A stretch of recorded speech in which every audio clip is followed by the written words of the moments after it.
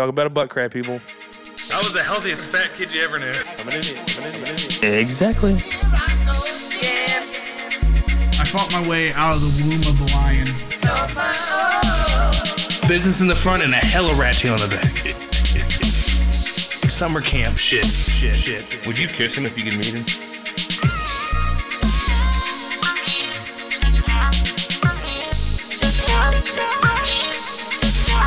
Open your ears, shut your mouth. Snatch your experts, we're back.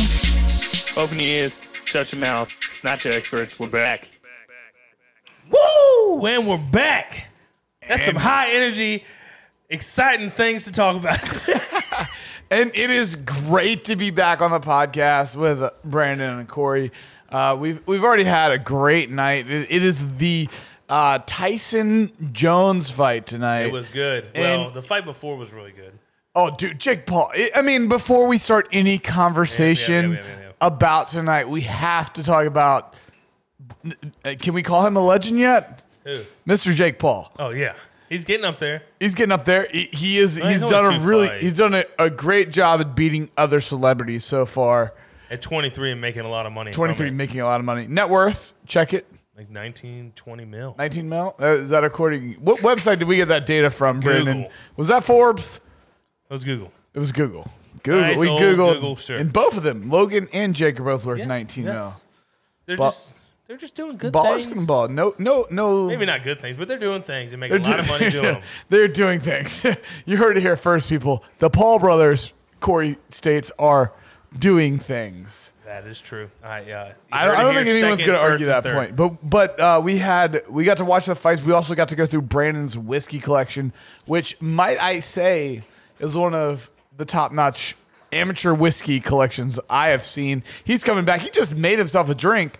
He just got up out of his chair again. Never mind. But he's got to pump it up. It's on hydraulic. Pump it up. But pump it up. There's some great. It looks like. Most of the Southeast is covered when it comes to bourbon in your collection. I see some. Just looking right now, like some amazing Tennessee whiskeys and bourbons. Basil. Gosh, you know what I mean? Kentucky Hayden's. Bourbon. Just good. having that as your bottom shelf. That is their bottom shelf in this household, people. There's no the shelving has no matter in our whiskey. It's just like, hey, this works well here. If you look at the collection, the only thing that really makes a difference is the non-Americans. So there's a Japanese and then there's an Irish at the top left. And those are, if you're gonna be drinking non-Americans. Yeah, there's definitely a time and place, and I really like the Japanese whiskeys. They're very light. They're good. They're so smooth. Which I can't. It feels like sushi. I don't know how to describe Japanese whiskey. Which I can't say I like. I've not been a very big into Japanese. I haven't had a lot of them.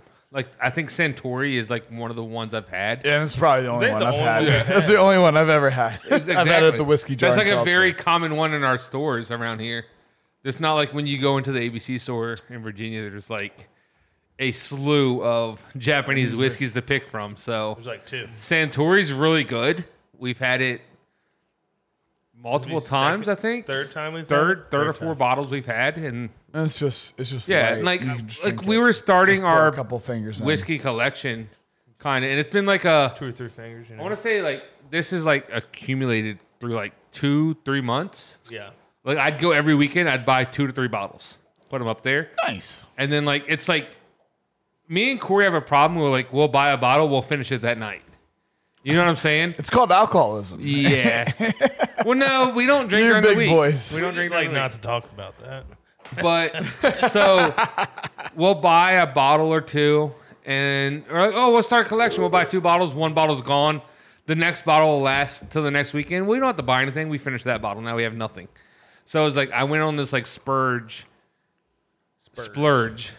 whatever. Spurge a splurge for a month. Splurging and Like spurging. Gurge or merge. For 2 months, and I was all right, I'm gonna go. I'm buying 2 to 3 bottles, and I'd put them up there, and then maybe one week we didn't drink that much. We have 2 to 3 drinks. If you guys are listening to this and you're wondering why the audio is weird, it's because we keep turning around to look at the bottles because they look that amazing. because they look that amazing. Because you were moving in and out of sound. And Yeah, I was so captivated by his turning whiskey. to look. So I just wanted to explain that to the listeners. I don't know why, because I'm a really big, I'm big in the alcohol. Not alcohol. I'm big in the art, but not the alcohol. Drunk. But I mean, I think you're like beers. Me. Whiskey and beers, and I mean, I can see myself. I don't like vodka. I'm not a big fan of vodka. I'm not a big fan. Tequila, I'm cool with, and put it in a margarita in the summertime. I'll drink tequila or tequila shots. No. I love tequila, so don't get me started on tequila. But if you want to lay out a roll drinks, beer is another level, and then whiskey's right behind it for me. There's a difference in all of them, and there's an artistic value in all. So I've been telling Corey, I want to I was saying, so the top left of the shelf is our non-American bourbon whiskey. We need a Crown. Bourbon style. We need a Canadian. Bourbon style. Let's get our language right before we get sued. So bourbon is what? Bourbon. What is bourbon? It has to be at least 50% corn. 51%. Well, it has to be over 50. 51% above. So they're wrong about that. 50.1 works. According to the law, because the law says it has to be over 50. Oh, so the common knowledge is 51% above. It has to be, yes. 51% and above. Effectively, but because it's as much as you can. And then single barrel. From a single barrel. And in the United States. It used to be more narrow. It used to be in Kentucky. And aged for how long? At least 3 years? Or is it 4? 4 years. 4 years. At least 4. In Kentucky. Kentucky law says it. I don't know what federal law. Federal law could be 3 years. Well, see, so bourbon used to be narrowed down into Kentucky. Or Tennessee whiskey. Or... But no, bourbon. No, but I mean, itself. Each state. Yeah, yes. It's kind of like... not all whiskey is bourbon, but all bourbon is whiskey. The sparkly champagne. Champagne. I fucked that up. Yeah, right. Sparkly champagne. But no. Oh, you mean champagne? To be called champagne, it has to be from the Champagne region of France. France, right? Much like Bordeaux must be from Bordeaux, France. Even though you can grow Bordeaux grapes abroad, you can't call it Bordeaux. You can call it a Bordeaux wine. Yeah. So bourbon. Vino es veritas. Bourbon started. It had to be. It had to have. Vino es veritas or veritas. Wine is truth. Right. Oh, so it's a French lesson on this one. So folks. that was Latin, but whatever, same thing. See, I don't care. All right, I'm sorry. We got so far off topic. We didn't. So what does it have to be in order to be bourbon right now? What is the legal definition? So what I want to say is bourbon used to be narrowed down even closer. It had to be 51% corn, single barreled in Kentucky. Yes. Right? And then the United States goes, you know what? We'll broaden that. It can be 51% corn, single barrel in the United States. Oh. That's what bourbon is now. So, but Kentucky bourbon, in order to be labeled that, still has to be from Kentucky. Kentucky, you can't But you know what I mean? Do you know how? But you can be I'm Virginia bourbon. It's the same. But you can't call it Kentucky. Well, I mean, this is the thing. You say I'm going to this great Texas barbecue restaurant. Yeah. Obviously, it's Texas style barbecue. But it ain't from Texas. Right. It's from Texas. But you ain't in Texas. That ain't Texas barbecue. It's Texas style. If I give you a whiskey, the argument that if I give you a whiskey, right, and I go it's single barrel, okay, or straight barrel, single barrel whiskey, single barrel, straight proof. What does that mean? Or what does that mean? It came from a single barrel. It was not rotated through barrels, or it's not a blend. It's a new charred oak barrel. New charred oak barrel. It can't be a secondary. Yes. So if you look at our collection, right? Me and Corey, one of our favorites is Woodford Preserves. I'm trying to talk into the mic while I look. Woodford Reserve? Woodford Reserves Double Oak. Not preserves. we ain't making no jam around here. Woodford Reserves Double Oak. We might have a company. If not, so it's close to being bourbon. The only difference is it can't be a bourbon because it was aged in a secondary barrel. Oh, really? So it's a finished whiskey because it was finished in a secondary barrel. Oh, I did not know that. It's still delicious. So I'm not 100% sure on the whole process, but as double oaked, I'm assuming that the second barrel was like charred, and it was aged in that second barrel. Double oaked. I don't know. It does that mean it was aged in a charred oak barrel and had oak chips applied to it? Because I know they'll do that, and it used to be like kind of one of those things. You know how like beer that used to come in cans wasn't good. Like you always like thought. And now they're finding that it's nothing. Older companies were cheating the rules and like adding more oaky flavor to their stuff by adding wood chips into it, and it was kind of like that's wrong. That's not the traditional way. And now it's almost become like dry hopping. Like dry hopping in beer is like not traditional, but it's really awesome because you get all the hoppy flavor without none of the bitterness. Right. And so what they're saying is like these old school companies are like, we'll do both. We're going to age it in the barrel, and we're going to add charred oak chips into it as well. Really get it. And just really just blow it out. And I don't know if that's what it means by the double oak, or if they just aged it twice into new barrels. Well, so like what I've researched and what I've looked into is like it was moved into a secondary barrel. So it was aged twice. In two new charred oak barrels? New charred, yeah. So it was in one barrel, and they put it into another. That's why barrel. It can't be. It's a finished whiskey, is what it's literally labeled as, because it's finished in a secondary barrel. And so that was my question: is that secondary barrel a barrel that's been used, or it's not single barrel? No, I think it's single barrel. I don't think it's been a used barrel. Like okay, I don't think a previous alcohol has been aged in this barrel. Okay. So it's been moved to a new. So it's a new one. It's a brand new charred oak barrel. Right. Yeah. So that's why it's a double oak barrel, like double oak whiskey. Finished whiskey. But it cannot be technically considered a bourbon because it wasn't a single barrel, new barrel. Yeah. 51% corn. I mean, you can have a 90% corn whiskey finish in a new barrel. It's a bourbon. You could have a 51% corn whiskey recipe finish in a new barrel. It's a bourbon. It's a very wide range.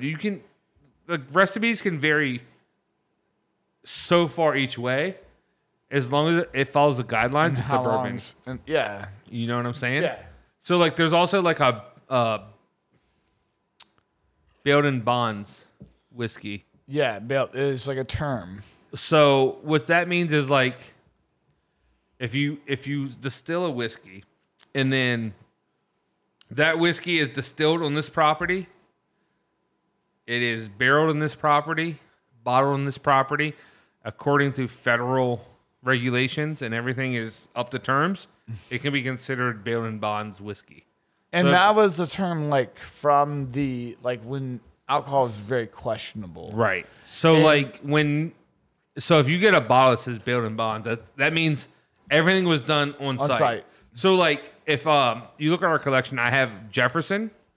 Yes. Like the very old. Like we don't have Jefferson is a very wide range of like selection. Like there's Jefferson the very old, the Jefferson Ocean, which is very, very cool.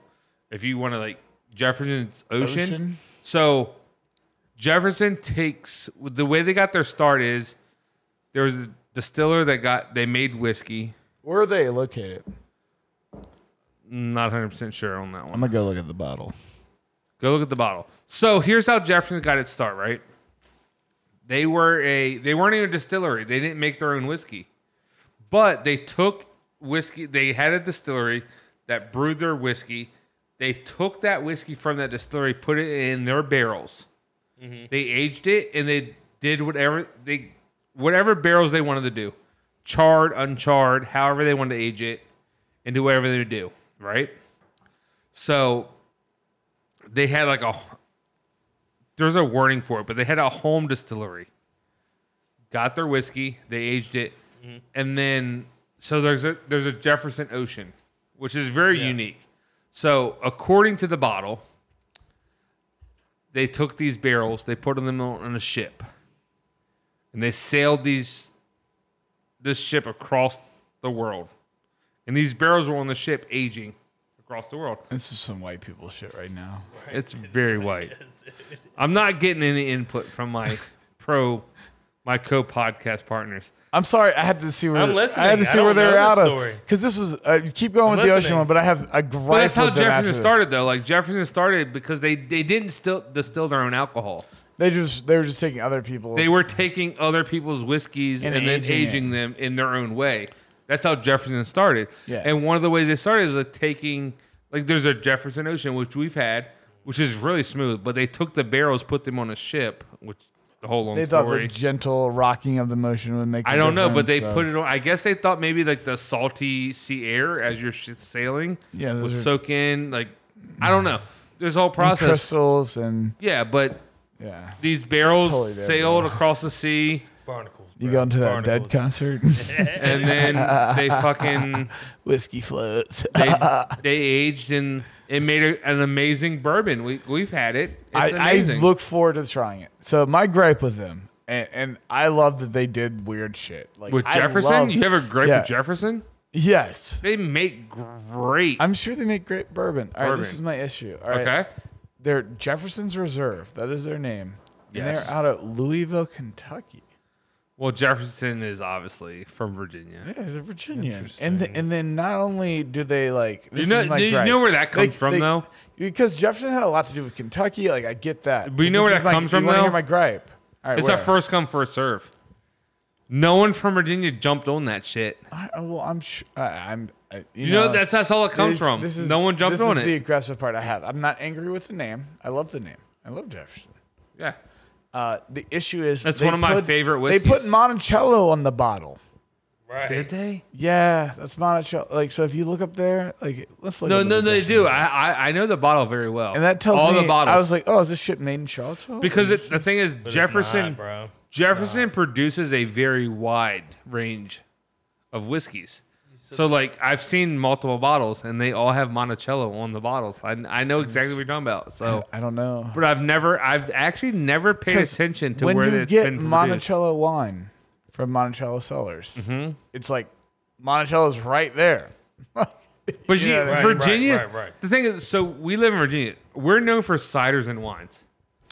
That's where we live in our climate. Those apples grow really well. Apples grow well, and grapes grow okay, but like better than most places. Distilleries. I mean, Napa Valley. Distilleries aren't a big thing around here. I mean, we have a few. We got the dude from Moonshiners. I mean, okay, that's not Bowman's, Belmont Farms. Yeah, Belmont Farms. All right, name Copper more than Fox, Silverback. I mean, there's a lot, but Waterbird. There's a lot of like distilleries popping up. But when you say Virginia, you don't. You're not thinking whiskey. You're not thinking hard. You're thinking ciders, wines. You're thinking, yeah. I mean, like all up and down the East Coast, like people drink Bold Rock. Like, you know what I mean? Like that. Like Bold Rock is like they don't even sell like Angry Orchard in our grocery stores anymore. Like, do you remember when cider was really big? No, I remember this. What do you mean? Hold on, they don't sell Angry Orchard. Yeah, I mean, they sell like one or two variety. Like I remember when like you used to go. This is everything. This now is contradictory. Have like a small selection because there's one big selection. And that's Bold Rock, right? And like I'm saying, like Bold Rock is like Where's Bold Rock's origins? Nelly's Fort. So they are like in Virginia. Yeah. Okay. Like, I didn't know like right outside in where's Nelly's? I'm not a big cider drinker, so I'm not sure of those. I can't think of the fucking county. Is it Nelson? No, Nelson County. Nelson County. I was like, I was just there today. But so they're there. It kind of was like a business deal between a guy from New Zealand that was making pear cider in New Zealand and like was very involved in like the cider game in New Zealand already. Is this Bold Rock adjacent? Yes. Okay. So the orchard that Bold Rock takes their like most of their apples from is a family orchard that has been in the Rockfish Valley like since. Like forever. Like, you know what I mean? Like 1900s type shit. They were no longer able to like kind of commercially sell their apples. for as much profit. Oh, so you're saying like, oh, we can sell apples, but we're not going to make as much money as we could and a lot as of if we fucking make alcohol. And a let's lot. ferment our thing. apples and we'll make more money. Well, this is the thing. We'll just make cider. Like a lot of their root stock is not apples. They're like good. They're good cooking apples, but they're not really like. It's not Red Delicious and it's not Opal and it's not like it's not Honey Crisp. Right, so right. like the root stock that they had presently could be used very well to make cider. Mm-hmm. And the old trends of the market is like a lot of those cooking apples is what is in their vineyard. A lot of those cooking apples, like it's high in just sugar, don't but sell the way they you gotta you gotta cook the apple down to get the sugars out. Type. Yeah. It's kind of like wine grape. Have you ever been to a vineyard? Have you eaten a wine grape? They taste like dog grass. shit. They taste like grass. Yeah. They like if you took a clump of fresh cut grass and put it in your mouth, that's a wine grape. That's a wine grape. And that's almost exactly the same thing with right. They don't have those like natural sugars in them. You have to get them out of them. And this is a market trend that started to happen in the 70s. Like people were cooking with less apples. Like if you look at the 50s and 60s, like especially people in the South where apples were a cash crop, and on the East Coast where apples could be grown even up into New York, everyone cooked with apples. Like it was weird to have go a week and not have apples as a side dish, like cooked apples. The United States as a whole, like if you look at the East Coast, it's more fruit bearing than the Western. Well, until coast. you get to California. Well, California is like you it's can grow fucking. Anything. You just grow anything. You can't. There's less water. Running out. A lot of fires. A lot of fires. Lack of water. They go hand in Bad place to grow Like, shit right now. The East Coast are like, yeah, we got plenty of water. We're growing fruit for days. The East Coast is like, we're burning. Help us. So we're like, hey, here's some cider. Yeah, but that's like kind of the story of like how a lot of those like hard cideries popped up in the Charlottesville area, because Charlottesville was like kind of a distribution hub, and it was sending all of these cooking apples to the rest of the South. Right. So, and once that ended in the 50s and 60s, like a lot of people have these like root stock that was cooking apples, and then it was like, oh shit, we can make they kind of still sell, but like we can make cider out of these, and these are like the perfect apples we need to make dry cider. But I feel like cider is not a thing that's been around for more than 10 years. Like it's been around. Like there's not like on this, a mainstream level though. Right, that's what I'm saying. Not in this country, but cider has been huge in the UK. Like if you talk to any person that's like, no. When I went to school in the UK, we could get beer in the UK. Beer as we know it now in the UK has been a thing. What do you mean? So like good beer in the United Kingdom. No, that's not European even. So I've looked a lot countries. into this. So yes, in like Belgium or the Netherlands. American, but what's known as American beer is shit. That's not true at all. Bud Light, Miller Light is an amazing. Coors Light is their is brewing shit process beer. is amazing. It's not shit beer. It is. It's watered down. It's rice brewed shit beer. And I love an Ichiban, and that's like their main like grain that they use. What is? Like an Ichiban or any of the Japanese beer, a Sapporo. But that's it's different. That's not a real argument, Brandon. And I will go to my grave saying that I enjoy. I love craft beer. I love everything about craft beer. Yes. I love the process. I love funky. I love the funkiest sour to the darkest stout. That's beer. Like I love it all. I love a trap. I love a Trappist This is the thing. American brewed beer. It's a Saturday. It's a Saturday. It's a Saturday, and you just mowed the lawn, and you come inside. Yes. Do you want like a dippa? Do you really want a dippa? There's okay beer out there. A that cold you can drink. Bud Light. No, I couldn't. I wouldn't. I probably have not bought a Bud Light in over 5 years. And then you get one and you realize why you drink them. I've had Bud Light in those. I had Bud Light this weekend. Never offensive. I've never had a Bud Light and been like, oh my God, this is horrible. It's okay. It's okay. But I don't consider it good beer at all. But all right, so these are my arguments. Okay. the brewing process itself to make this American Do I light think beers it's at do I think scale. it's mass friendly? Yes. Everyone can drink a Bud But Light. as Yes. someone that's brewed beer, think about how hard it is to brew that much beer and have it be that consistent and it be a light lager and not have any off flavors. When's the last time you had a Bud Light and you've been like, this doesn't taste right? I don't think. Have you ever had a Bud Light and been like, this doesn't taste like? This is a real question. When you have you ever had a Bud Light and been like, that doesn't taste like Bud Light? Other than like if No, it's that's been fine. sitting out But in the what sun, you're- forever. you know what I mean? Yeah. But You're I mean, trying to make but it sound no, like no. brewing beer is hard. Brewing beer is hard when it's in like a backyard scenario. When you have like machinery that pumps in the proper amount of this, proper amount of this, proper amount of this, proper amount, that's when it becomes easy and you can mass produce those. But you know that's not the styles. truth. It is the truth. You know the biggest thing is You don't think the biggest thing Anheuser-Busch is sitting there No. with I'm like not saying a I'm not saying computer that's the controlling hard how part. much of this That's gets not pumped the in? hard part. That's not the hard part. What's the hard part? The hard part is, as you should know as a home brewer, is getting that stuff actually clean and not having off flavors. But here's the thing: Because everything is computer. But the programmed cleaning and is pumped in. not. The sanitation is not. Like physically, people have to go in there, and then very early on in the process, because I've done a lot of research on this. But Cleaning of stuff. Well, As just like properly how trained I've read. people. So there's a great Popular Mechanics article about how amazing light American lager beer is, and it's from like the '90s, but like. I don't know how much has been automized now since like 1997. I'm sure a lot. But that whole process, Technology. the whole process of adding like rice and barley and that whole process was all computerized then. Right. It was, but they talked about the cleaning, the sanitation needed in But order that's to everything. I will tell people in order to brew light So- beer is just astounding. The precision, like one wild yeast molecule could change the whole flavor of a whole batch. Yes. So everything has to be very.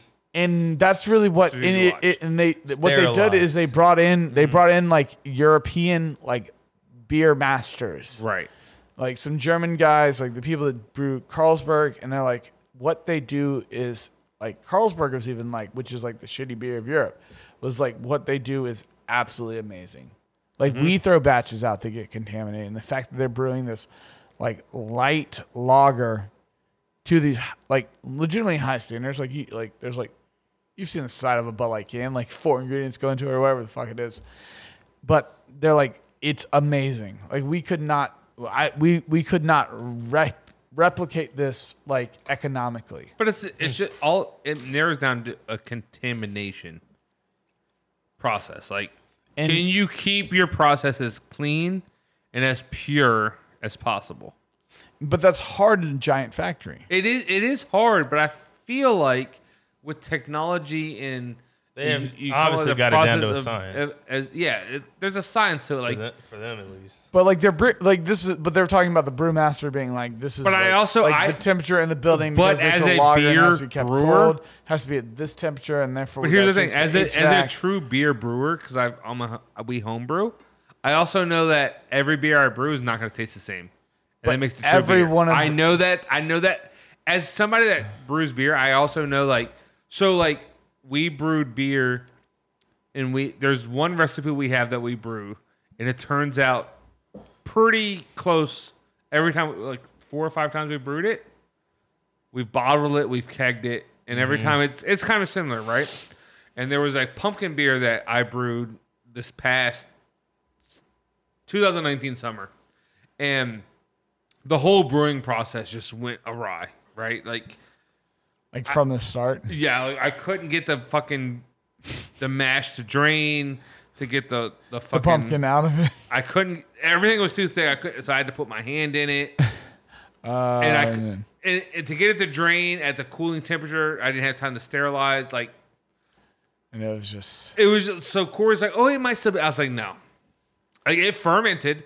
But I did got it come out bubbles. as, like, I a got sour? fermenting bubbles off of it. But in my head, I just know I was like, in the process, it's not. Something's gonna be off. There was too much contamination from outside air, plus like my own bacterial function in my hand in it. And I was like, it's not going to be good. So in true brewer fashion, I also know that every batch of beer shouldn't be the same. To where if you can produce, you want to replicate beer though. That's the whole point. You want to, yes, yeah, you want to.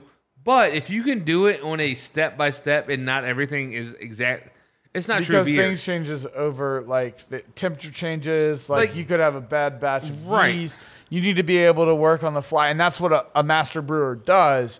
Is when shit goes awry, they know the steps to bring it back within line. But see, I think, and that was that goes back to that Bud Light argument. Mm-hmm. Is like those master brewers were like, it's too cold today in the building. Like we need to add this much more, or give that a little bit longer to ferment. So like to go back to like whiskey. So even though beer, it's like all automated, like I kind of look at whiskey like the brewing the whiskey.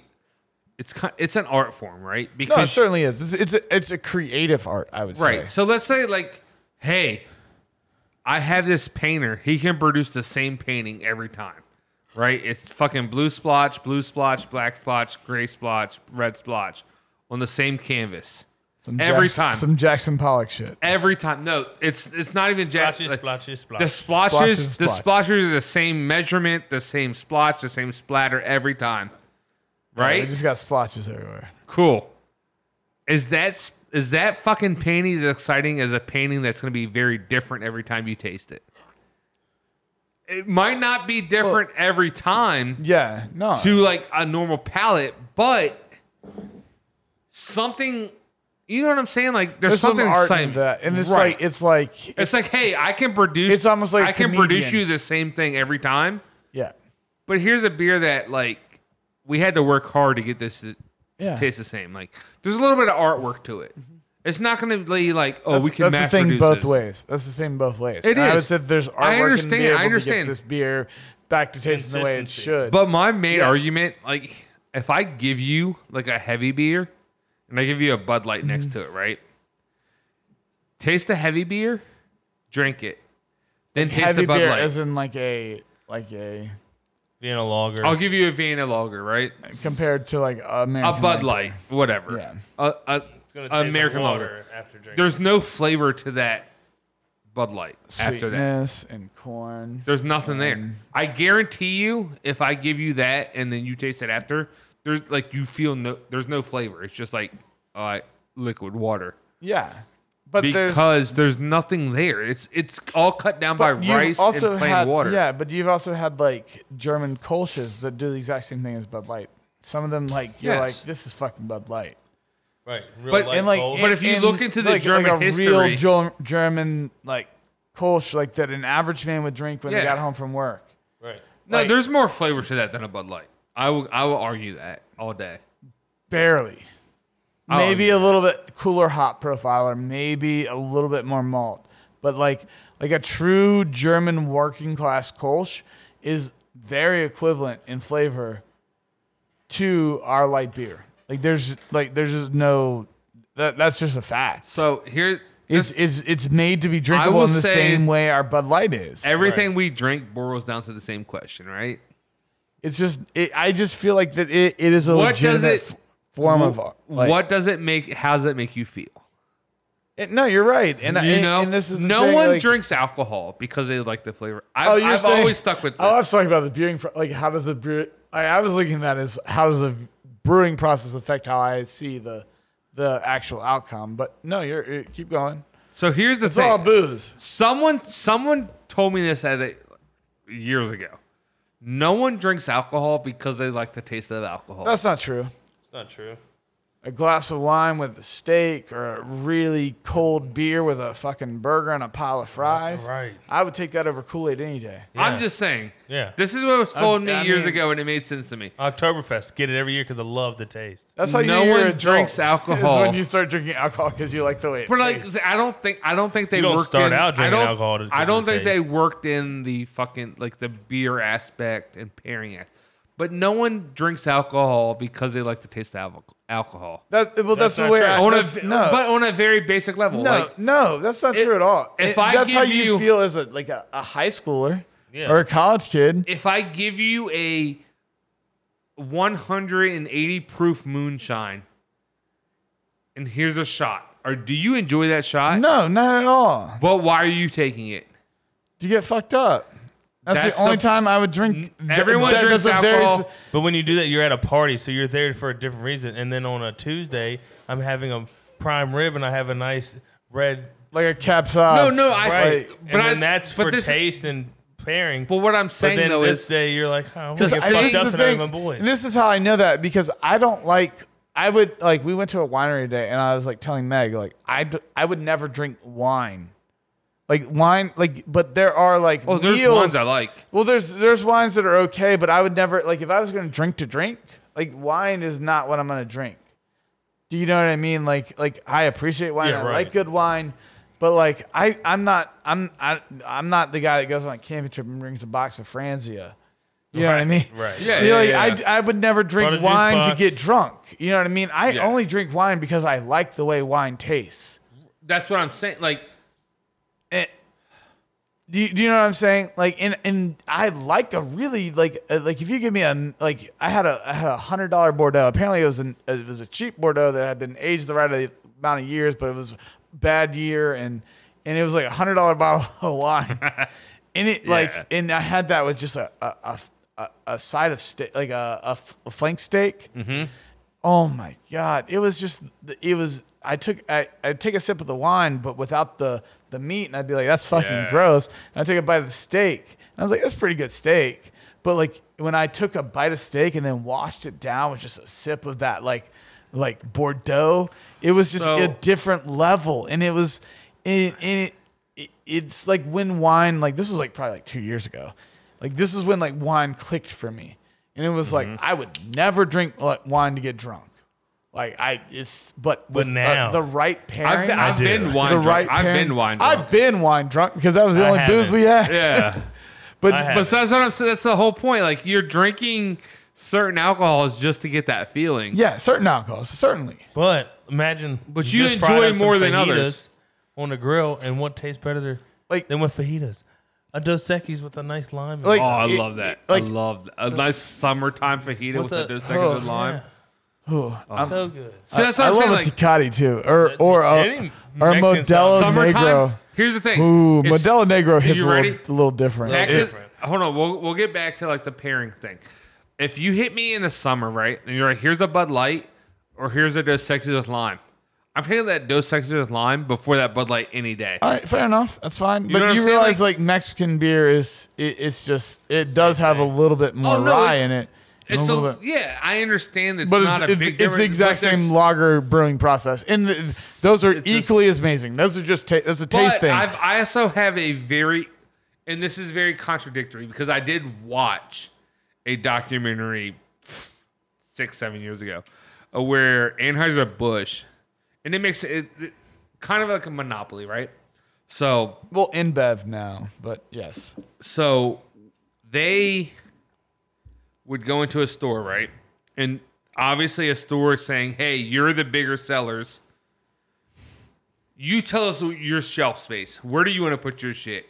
So they would literally push these craft brewers like, oh, we'll give them this tiny little section, the independent distributor. Yeah, like no one's ever going to see this. Well, this isn't even the brewers. Like this was what I know. Dr. Manny talked about. It's the distributors. So there's three major distributors in the country, and who are the distributors gonna follow? They're gonna follow the parent company, but there's a law that says the distributors can't be the producers. This is like after Prohibition. In the documentary harps on this, and the real issue is that the distributors and these. So there's three major brewers. All right.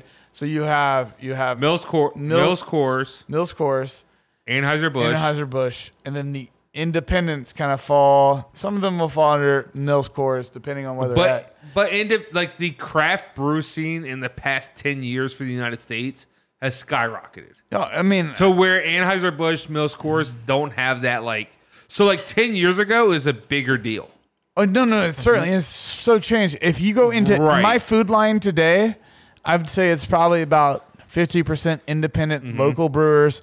And 25% big boy, 25% big boy. When you look into if you look into it, so You go to the our point where it was a food line that didn't have Busch Lights because they didn't have a place What to I put did them. like That's Busch Martin's. lattes. Really? Martin's and Culpeper. So Busch like, lattes. if you look, Didn't even if you have look Busch into it though, lattes. so it threw me off. So like my favorite brewery, like I've never been there, but their beers was Devil's Backbone.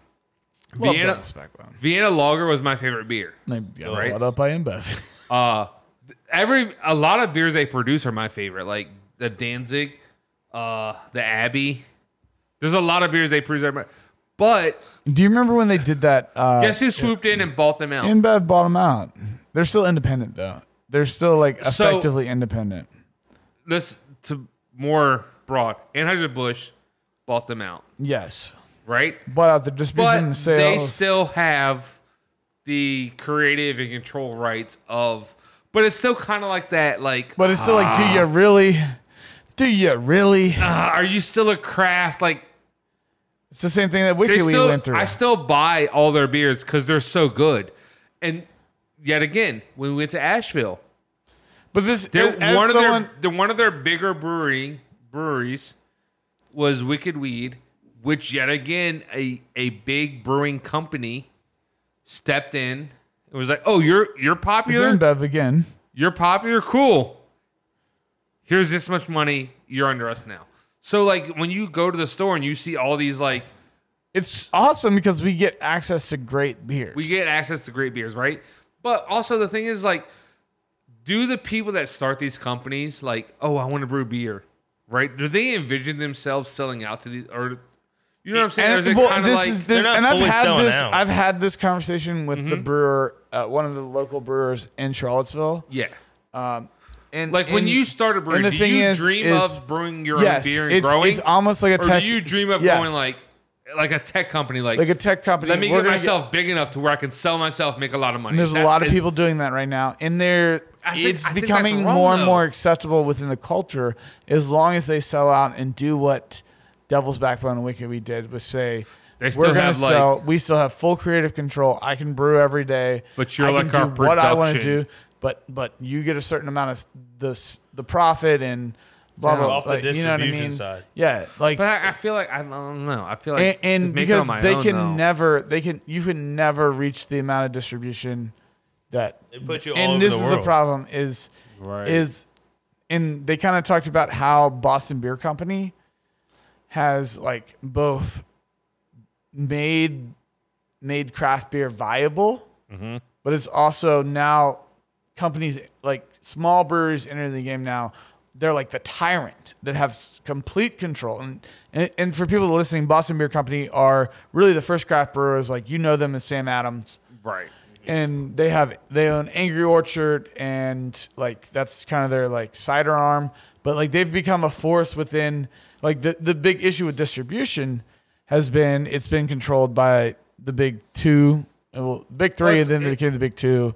As and a Miller distributor, Coors. it's hard to get your beer on a truck to make it to a store. And Because now Boston Beer Company owns so much of that on the independent side, even though the independence has taken up a half the aisle Right. in a lot of grocery stores. Well, so like let's just break it down. Like, Still, so a quarter of it is still controlled by Boston Beer Company. a lot of people don't know. So like the way the law works, like you can brew beer, you can know that, but in order to get your beer in like a store, you have to go through a distribution A company. licensed distribution Right. company. So you can't be like a very popular brewer and go, hey, my brewery's doing well.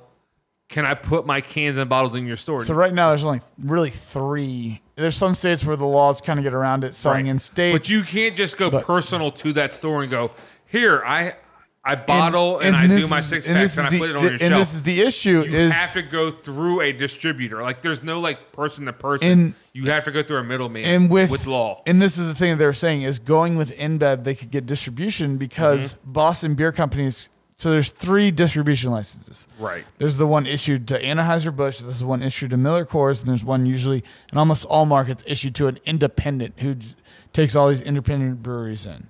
And those are the federal government controls distribution rights for all this stuff. It gets into a lot of bureaucracy in this like documentary, and you're like, wow, this is wild. Exactly, If you're yeah. into like that kind of like deep state dark shit, like Well, see, like it's a conspiracy. It's a legal conspiracy. That's one what of it is. my dreams when I was like younger was like, open a brewery. I was like, I love beer.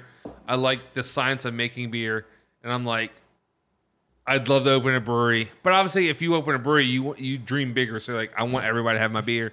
And then you watch this documentary and you're like, oh my God. Oh, fuck this. like, but so now it's reached the point where Boston Beer Company controls so much of almost every like independent distribution company that it's easier to get your beer on shelves if you go with one of the big two as your distributor and sign a deal with them, because they can't, as independent brewers, they can't even get their beer on shelves. Right. Because So, like, Boston Beer Company is controlling the independent now. So it's almost now- like in Boston Beer Company, let's just for the record, is only 1% of all beer sales. I think they're up to like 2 or 3 now. So- but like that's like it's Can wild. I will say the biggest, like, so I don't think it was that documentary. It was another documentary I watched. And one of the facts that blew my mind, and this was 10 years ago, so it's been 10 years since this documentary came out, was the United States was at a quarter of the brewery capacity that it was pre-prohibition, right? Yeah. And that's because of distribution. Well, here's the thing, though. Like, if you take population size, right, for pre-prohibition, it was probably, you could look it up, but whatever. It's like 50 million. It's like a sixth of the But amount of if people you, now. so if there was, we're at a quarter of the size of breweries. I'm gonna jam you that shit. Yeah, look that shit up. If you do the math, right? So pre-prohibition, there was 4 times the amount of breweries we have today, according to the population.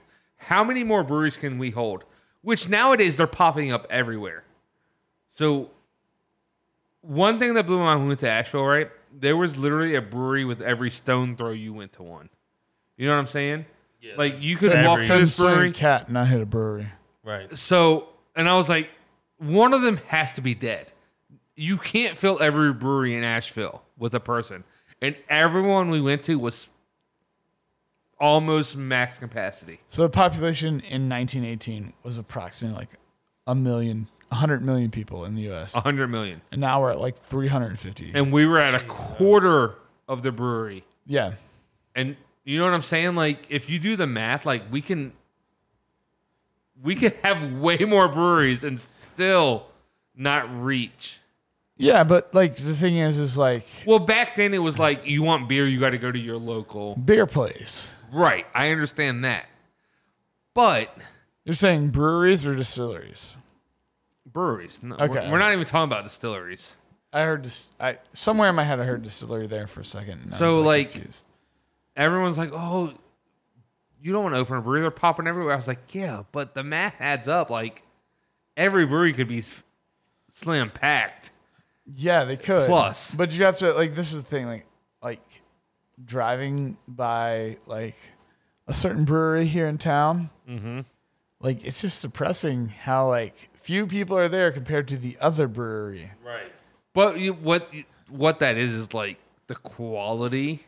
That's what I'm saying. Like, like And one has. what are you selling? Like, I feel like there's tourists, a lot of like. tourists go to one like because it looks more inviting. I've fancy, always and then all of us locals go to the other. So like if but you look at there the was one a- that I'm there- talking it's about, it switched because at one point we would always go to the other because the people that worked there we were really good friends with. Like, we had really good friends working the bar, so we're like, oh, let's go see them. at BH. Yeah, Yes. Okay. yeah. Like, and then once there was a big switch, and like the ownership and like how it was run, and everyone we knew was like not there anymore. So I just like, don't know how they're making money. I don't either. I feel like you can get overflow. So we can say it. I would never. I would. So Far Gone, I feel like is not. Just dropping At- names, bro. Balls.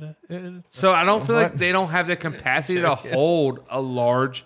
So if but you I would show up and never it's, go to beer. Like dude, I would. haven't- I don't know the last time I've been there. I I'd go the over last there. I'd time try it again. the last time I went there, it was like I love how Obama was in office. Oh, That's like the last time I went to beer. no, we've been there since. It's been a while. Not since Beer and eggs. Beer and eggs was since Trump's been in. It hasn't been 4 years. Maybe. I don't know. So like they did like the big beer and eggs thing before the beer fest one year we went, but like they had good beer when they opened up, and like I said, like one big selling point for us is like they had one good beer. But my thing was they never changed out their beer.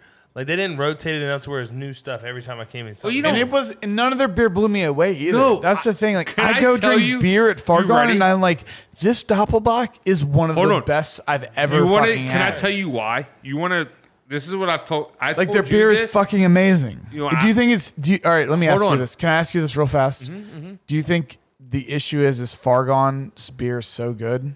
No, Fargon's really good. That it overshadows Beerhound, where it's like you can't Beerhound's not bad. What I'm about to tell you is Fargon's gonna absolutely explain it amazing. all. Okay. So when Beerhound, I've told you this as well, I know the story what happened with the ownership and that has nothing to do with soup and all that. So when you have somebody that's drink nothing but Bud Light, Coors Light, Miller Light their whole life, and you want to introduce them to craft beer, you take them to Beerhound. Oh yeah, because it's very mellow. Yeah. Bland. Low bland beer, right? So you go, hey, we can go to this brewery. They have craft beer, right? And they're like, I don't drink that. You take them to Beerhound. Yeah. And there's nothing exciting there. It's very low key bland but they drink beer. They drink light beer. I think that if you want to show someone who doesn't like beer, but what I'm saying though is that would be a good starter. No. I'm not saying that. I'm saying that's the opposite because it's all the beer they've always tried. It's like their cream ale is like the lightest fucking lager style cream ale I think I've ever had. I'm like, is this really an ale? Like, where I would take we had our stepfather category, but like, what the fuck? This our isn't really stepdad cream ale. will drink nothing but Bud Light.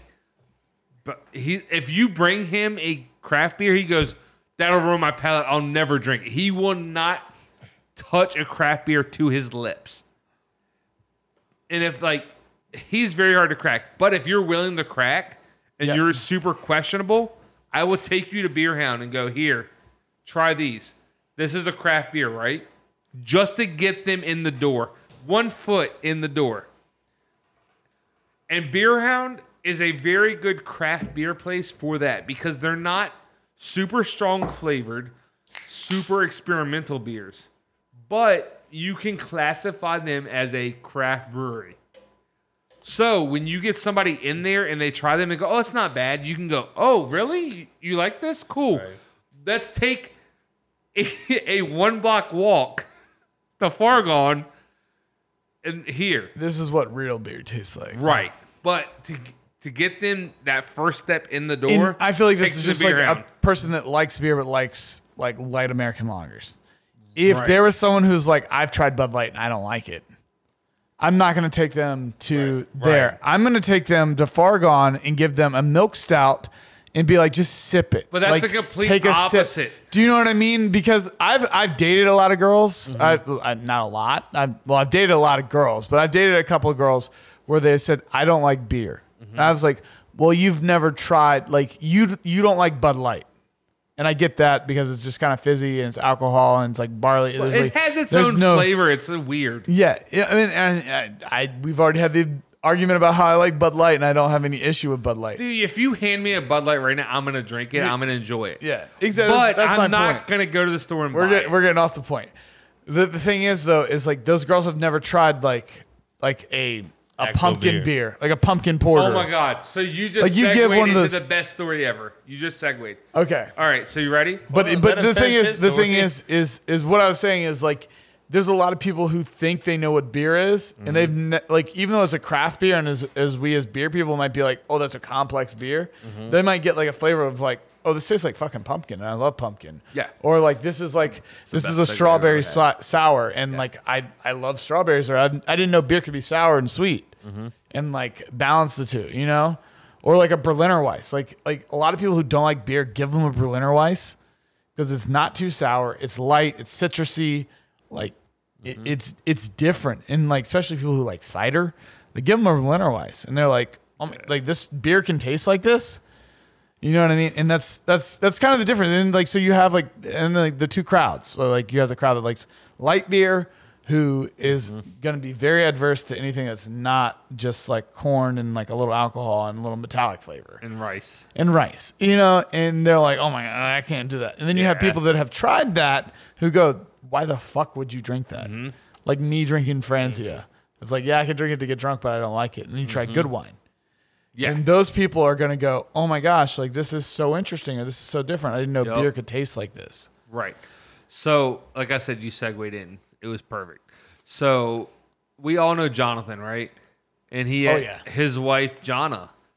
For the longest, like, she would not drink beer.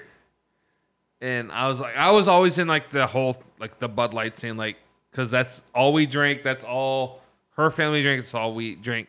And then I got into the craft beer thing. And, like, we didn't hang out, like, real close for a couple years. And we hung out again. And I was like, we got on the beer talk scene. And I was like, you know what? I've come to the point. I was like, there's a beer out there everyone's gonna like. She's like, I don't like beer. I was like, I told her, I was like, I guarantee you, I will find you a beer you will like. So okay, whatever. And it just happened to be like fall season, and I think I want to say it was like the Samuel Adams, the pumpkin ale. The pumpkin ale, and I had it, and I was like, here, try this, and she tried it, and she literally, it like blew her mind. She was like, holy shit. And ever since then, she has been the biggest fan of the pumpkin ales. And I was like, I told you, there's a beer. Good luck getting them in the springtime. Well, I'm sure. Like, but here's the point, though: is like once you broaden somebody's like vision, horizons to that, it's like, all right, pumpkin ale's not bad. Maybe there's another beer. You know what I'm saying? Like, you just have to find that one. I can give you a Bud Light. I don't like it. Okay, cool. I can give you this. I don't like it. Cool. Oh, like I will find you a beer that's palatable. If you find someone that doesn't think a beat up purple haze tastes delicious, and I'm not saying that I want a purple haze all the time. It is a very specific beer, but Corey, hand me that bullet. It is literally it's a raspberry ale that has like so much raspberry in it that like you're like. Do you like soda? Because this just tastes like soda with a little bit of alcohol. Right. Like, and they're delicious. Like, a beat up purple haze is one of the most delicious beers. It's a dessert beer. It's right. So over the top and forward with sweetness and. That's the best thing about beers. It's so broad. Like, you can narrow down what you think beer is. But in all actuality, wine always kind of tastes like wine. You know what I mean? Whiskey always tastes like whiskey. Fucking cone out and just go forever. Like, yeah, kombucha always tastes like kombucha. Like, yeah, fermented bullshit. Yeah, I love kombucha. I do too. I will get kombucha all the time at fucking the store. It's great. We should start a SCOBY together. I'm down. Yeah, let's SCOBY. Corey's been super quiet. Y'all talking about a bunch of stuff that I don't know. Corey, about, a SCOBY is... You know beer. I know, but I was just listening. Get in here, bro. We're just having a good time. I know. It's getting but late a for me. SCOBY is like a bacterial fungal thing that goes on the top. So like you make tea and you put this like, it looks like a mushroom on top of it, and then it like ferments and like does the whole thing with the thing. And then I'll make another SCOBY, and then you can give that SCOBY to someone and keep your old SCOBY. SCOBY. I don't know. Hey. It's just fucking... I could go all day with alcohol talk. No, yeah. And it's like, so many rabbit holes. I so many feel like rabbit holes. It's sad to say, but like one of my true passions is like alcohol. Getting fucked up. Well, no, you like your mentality. I think you like we this was Whiskey what I was kind of beer. saying earlier is like we all like I think all of us like really just love craftsmanship. No matter whether it's like alcohol or like for us with work, like when you see a great pipe run, or just like something that's like woodworking or something, even though we suck at it, we're like, oh, that took so much time and effort to do, and it's like so, and like you love like fucking bespoke shit, like where like someone like Brandon's all about someone hand making something, and I love that shit, dude. But you know what I mean, like craftsmanship is like because all of us kind of work with our hands. and like understanding how hard stuff is, and like seeing something that we could never do. I like personable shit. And like give me something that like someone worked on it. Like you don't have to fucking put blood, sweat, and tears in, but it makes it nice. It makes it feel a little better. No, that's great. But like if you spent time with like just your mind, like how do I make this better? Let me like fucking process this. And like you fucking strain your mind over this, or like things that are elegant. Figure how to do it, like things that are elegance. Like, but what does elegance mean? Like you elegance. Fucking. Well, I think of it from like a technical standpoint. Like I love when like something's figured out, something at work that just like makes everything so much easier. Like a no dog level. Like the elegance of it. Just like blows my mind. I'm also like a very, but like things in cars, like features in cars, they're just like, oh my god, that makes so much sense. I love that. Like whatever engineer thought of this, like or designer, like that was such an amazing idea. I will tell you my biggest flaw is like I get a very big what's the word? Like I want to like I get in my mind how things are supposed to work out, right? Mm-hmm. And like when they don't work out that way, it ruins my whole thing. Like I'm like, all right, so we're gonna do this, and it's gonna work out this way, right? Okay. And then it starts out well, and then something happens, and it doesn't go that way, and then like it could work out better than I thought it would. You know what I'm saying? But it didn't go as my like you plan. Like you want to like strive for perfection all the time. Yeah. Like I'm a perfectionist. Like I want things. I'm not. See, I'm a perfectionist. But I appreciate that in other people. Like I love. So you ready? I will tell you the biggest factor of me, right? Okay. So the Meat Chronicles podcast, right? So which one?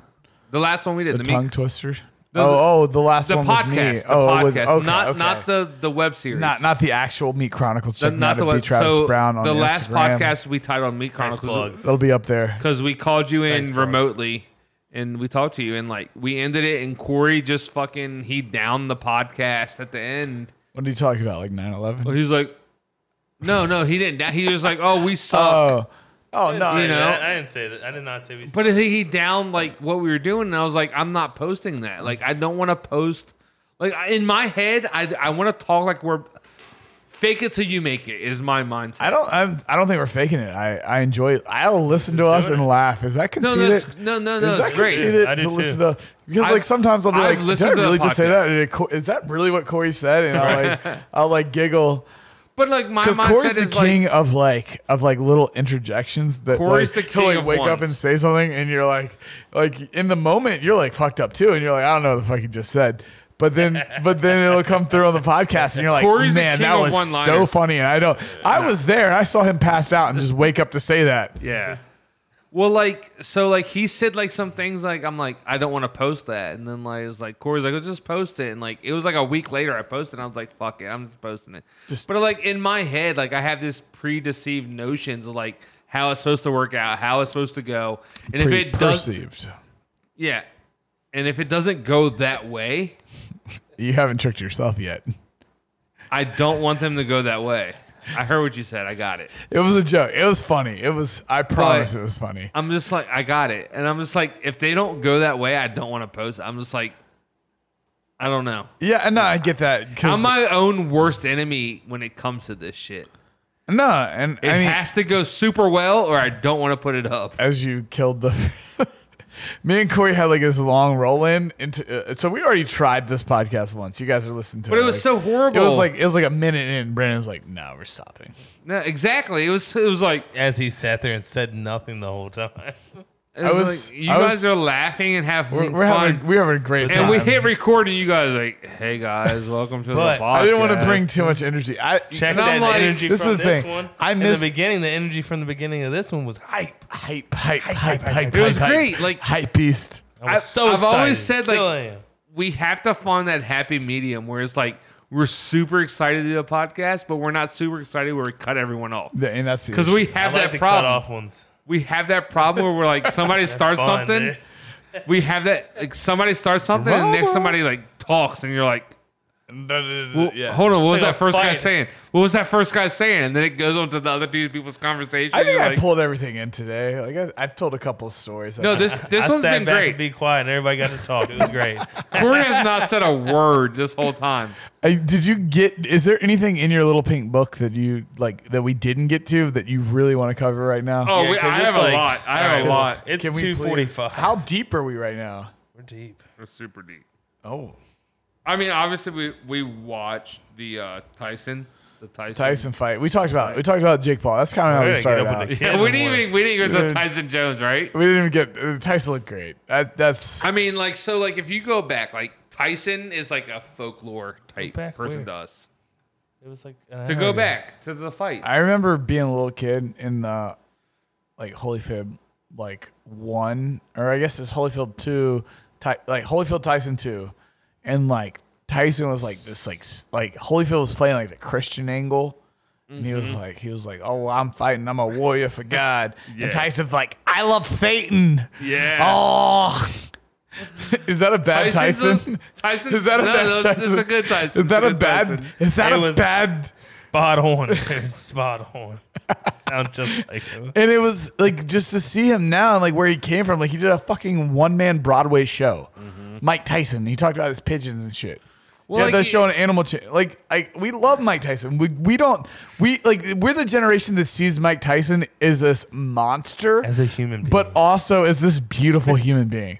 Like you know what I mean? what I'm Like saying, he's like, so inspirational. I brought up the fight. Like, Damn if you go hippies. back 30 years, even 20 years, like Tyson was the most feared man walking the planet. no, I don't know At about that- that. Without a gun.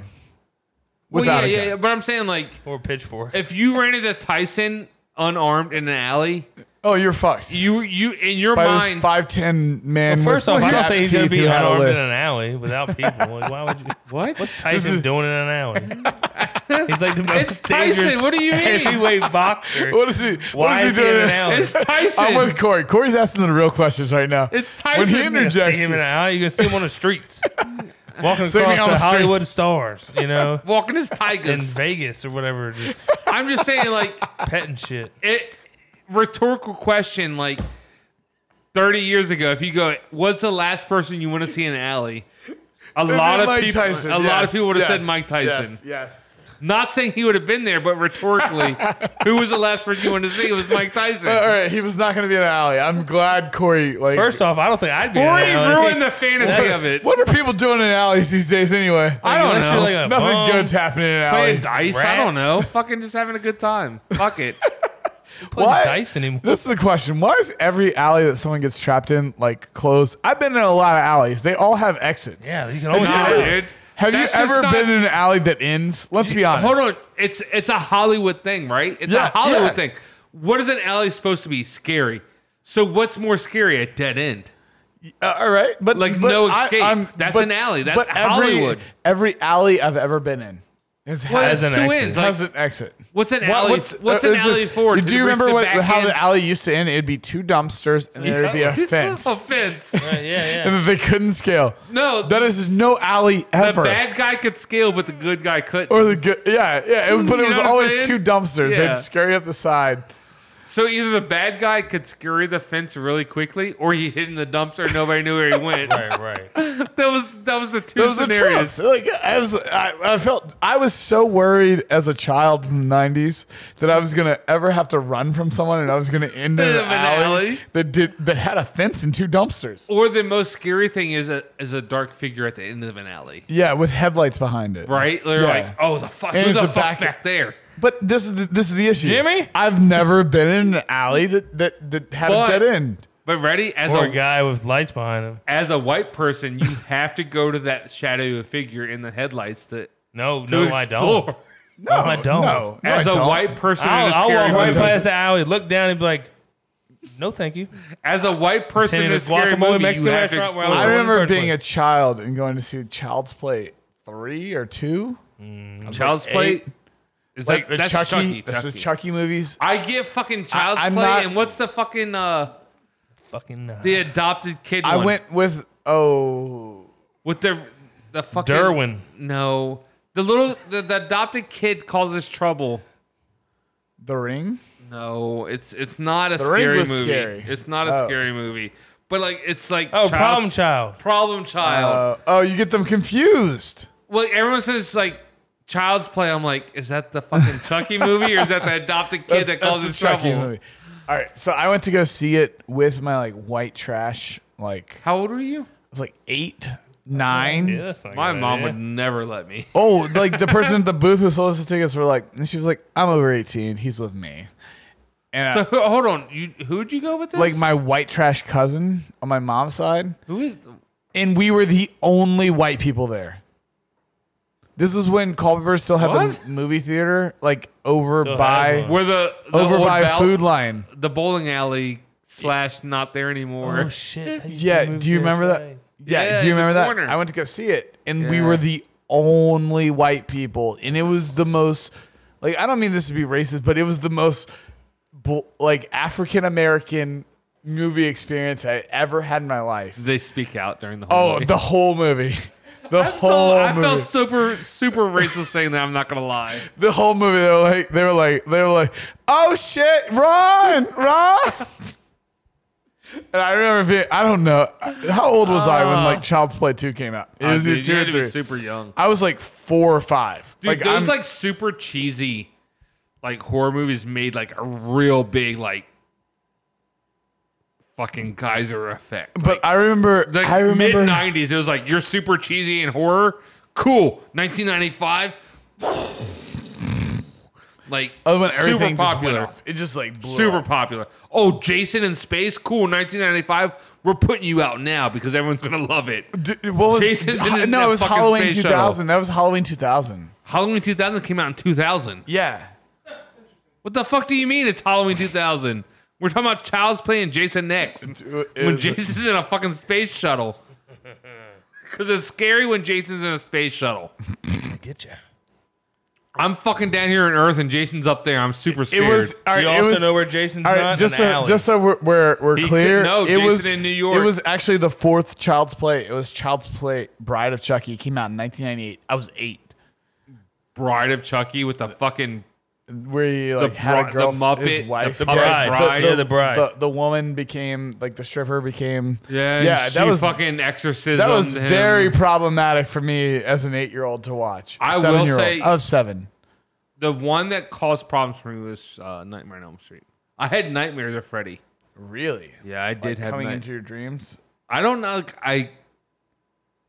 Corey will know the layout of the Dogwood Lane house, but like so, our bedroom was to like down the hall to the back Shit, I don't know. left. And if anyone listens from out the country, please send them a letter saying, hello. We know you live here. Hello. For the shout out for Dogwood Lane. Well, we didn't give exact numbers, Oh, fair enough. Just send everybody on the street. Yeah, everyone on the Nice street. letter. but so like our parents' room was like short of ours to the right, and I remember having this dream / I was awake where I walked. Huh? So I walked out of our room to my parents' room to get them, and then Freddie was like in the top corner of my parents' room type deal. It was like a really creepy dream type thing. But what the creepy part thing about now is Freddie attacks you in your dreams. So it's like, Oh, you didn't know that then? you know what I'm saying? Like, is Freddie getting me in my dreams, or is this just a dream where he's in my parents' bedroom corner type bullshit? That's pretty wild. You know what I'm saying? Like, is Freddy after me? It hasn't happened since. Have you ever had That like, and Halloween, though. Have you ever had like a full on lucid dream? I don't know. Like, I know what a lucid dream is. Like, where you think it's like a real, like, Not real, but you make the decisions. Like you're Right, awake I and you feel- realize you're in. I do it all the fucking time. I have it is dreams. I have dreams. So much fun. I don't know if I have. I don't like. I have lucid dreams all the time. really. Like almost every day. What do you do? I like, don't remember do them. you control them, or like? I control them. I realize. no, I'm in no. a Like, dream. can you cause them to happen? Like, I know Oh, no, people no, that no, are like, no, no, oh, no, I yeah, can yeah, do yeah. this. I can control. I can. No. I can make myself to have a lucid dream. Every morning at like 5 o'clock, He knows the time. My alarm goes off. I hit snooze. It's a 20-minute snooze. So I lucid dream for 20 minutes every day. Hitting the snooze again. So hitting snooze at 5 causes a lucid dream. Oh, yeah. You know that. So that's dope. It's so fucked up. you're going. I'm working the schedule now, and it's amazing because I lucid dream all the time. Right. And I don't know if you've ever been it'd be awesome right now if I could swim with dolphins. But I can just be it'd be awesome right now if I swim with dolphins. And you go back to sleep. It really feels like I'm fucking swimming with dolphins. Right. That's it is fucking wild. I've imagined what it's like. So I don't know if I don't do so much shit that I'm not gonna say because my girlfriend might listen to this. I don't know if they're considered lucid, but I have quite a few dreams that will change my whole day the next day. Yeah, fair enough. Yeah. I don't know if they're lucid because but the dream is so deep and so memorable where it'll change my whole day. When I wake up, because I usually don't. This is the thing. Emotionally, it will change the whole day. The weird thing is as soon as I wake up, I can't remember what that was. Does that make sense? Not really. Nope. I don't remember. So how are you dream. talking about it now? Because if you don't remember, how do you remember? I will randomly catch glimpses 2 or 3 days later. It's like a movie flashback. And and I'll be oh yeah, I did have that dream. Do you know what I mean? You're fucking. Is that weird? And it's only certain ones. So Travis, hey Corey, you want to go to dinner? And Corey's sitting there eating his chicken nuggets, and Travis just fucking spaces out, staring I did no. I'll be at work doing, and I find it that I remember them when I'm doing repetitive tasks, where my brain checks out. If I'm hanging lights or I'm doing the same thing over and over, like putting in outlets. Right. And it's just the same fucking task or prepping something. I'll zone out and I'll remember a fucking lucid dream from 2 weeks ago. Fuck. I might have brain damage. Well, I can't. I said before, but it's so vivid, and it'll come back to me very vivid in that moment, and it'll be oh yeah, you did have that dream where you were saying you were the genie in Aladdin. Do you ever have dreams that will emotionally change your day? You don't go to bed thinking this, but you'll wake up and the rest of your day will hinge on that memory of that dream. No, because that shit would happen to me emotionally.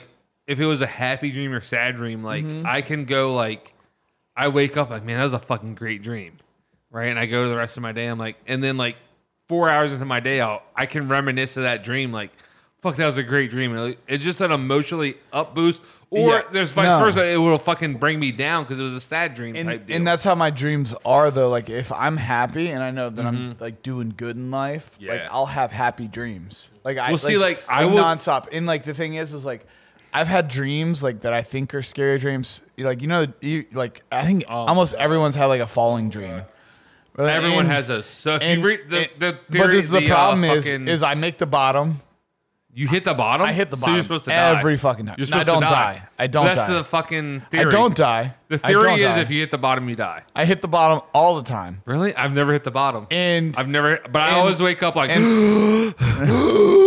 wake up I never have those. No, I hit the bottom. I hit the bottom. I go, man, that fucking hurt.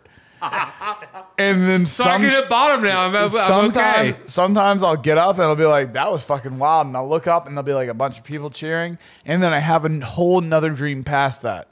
What? That's wild. And then other times I hit the bottom. And I'm in so much pain that I can't move. Oh damn.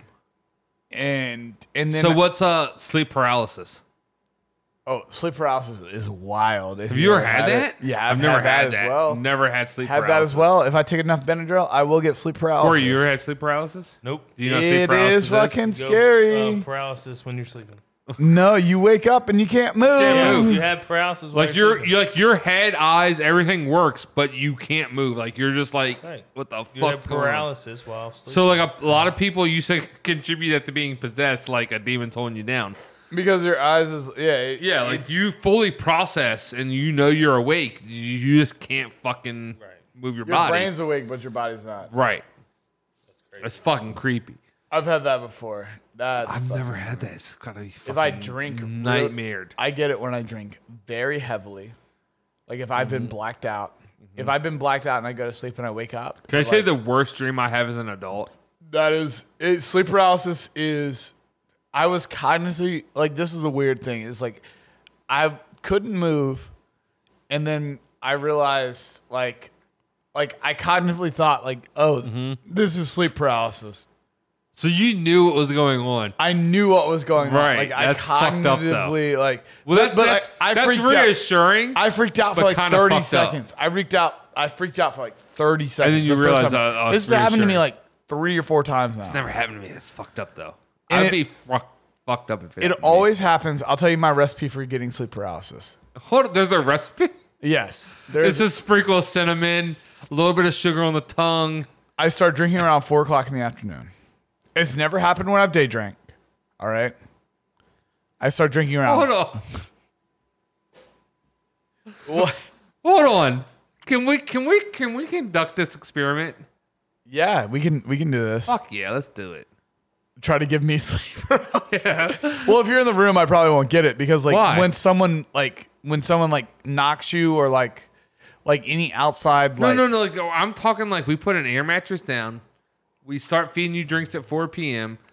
You go to sleep, and we just fucking sit around you like a seance and this just wait for you to sleep paralysis. All right, you didn't hear the recipe. Yeah, but all right, I'll tell it to you. All right, let me hear the recipe. I start drinking around 4 o'clock. I get very intoxicated around like 8. Very controllable. Very early. We can control that very well. I wake up out of that around 11 to 12. Non-sleep paralysis at 11 or 12. Yeah, and you just wake up. All right, so 4 to 8, super drunk. Party going on. You pass. Yeah, So party. you're pulling a Corey. Yeah, I'm taking a little power nap. You're pulling a Corey. You get super drunk, power nap, you're back up, you re-party. I re-party and get hammered drunk. Fuck, we again. got an expert for Like, this. Hammered drunk again. Corey, you're the lead scientist, Corey. You're the head. You're the head scientist. And then Corey. I drink excessively. Like, not like the way I got drunk before. Like, I need to be like throwing back shots. Like, the way I got drunk from 4 to 7 is like swigging that's beers. where we got to get a new scientist. Swigging in. beers, not getting too fucked up, but just getting a little too fucked up where I'm like a little tired and I'm like, all right, before everybody comes over, I'm going to take a little cat nap. I need to write these down. And then I wake up around like 11:30. Everybody else is already fucked up. Mm-hmm. And they're like, let's do shots. And then I'm that person who turns into the person who's like, let's keep drinking. Hold on. How many times has this happened to you? Because this is a very specific recipe. It's happened 4 times. One of them was actually at your house when y'all lived out on 729? 729. Really? Yeah. It's the time I threw the golf club onto Jared's car. Oh, yeah. You remember how drunk I was then? Yeah. Do you remember that? Remember that day? Do you remember that I've day? never seen That is- somebody chuck a golf club like Travis can chuck a golf club that day.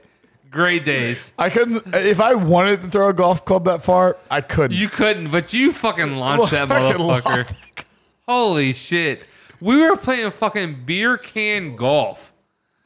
And we're like, nothing bad can happen. We're hitting beer cans 20 feet. Yeah. And we're like, all right, we're teeing off. We all tee off. Here comes Travis. Cool. And literally, we have normally the car parking is like edge of the fucking gravel parking lot. Which is, what, it's 75 yards away? 75 yards. Like, no, not 75 yards. Maybe 50? Maybe 50 yards. Yeah, okay. Maybe. But still, impressive to throw a golf club. So we're corner the house. And I go to swing, and I said, oh, fuck, before anyone else realized what happened. Because they're like, the can didn't move.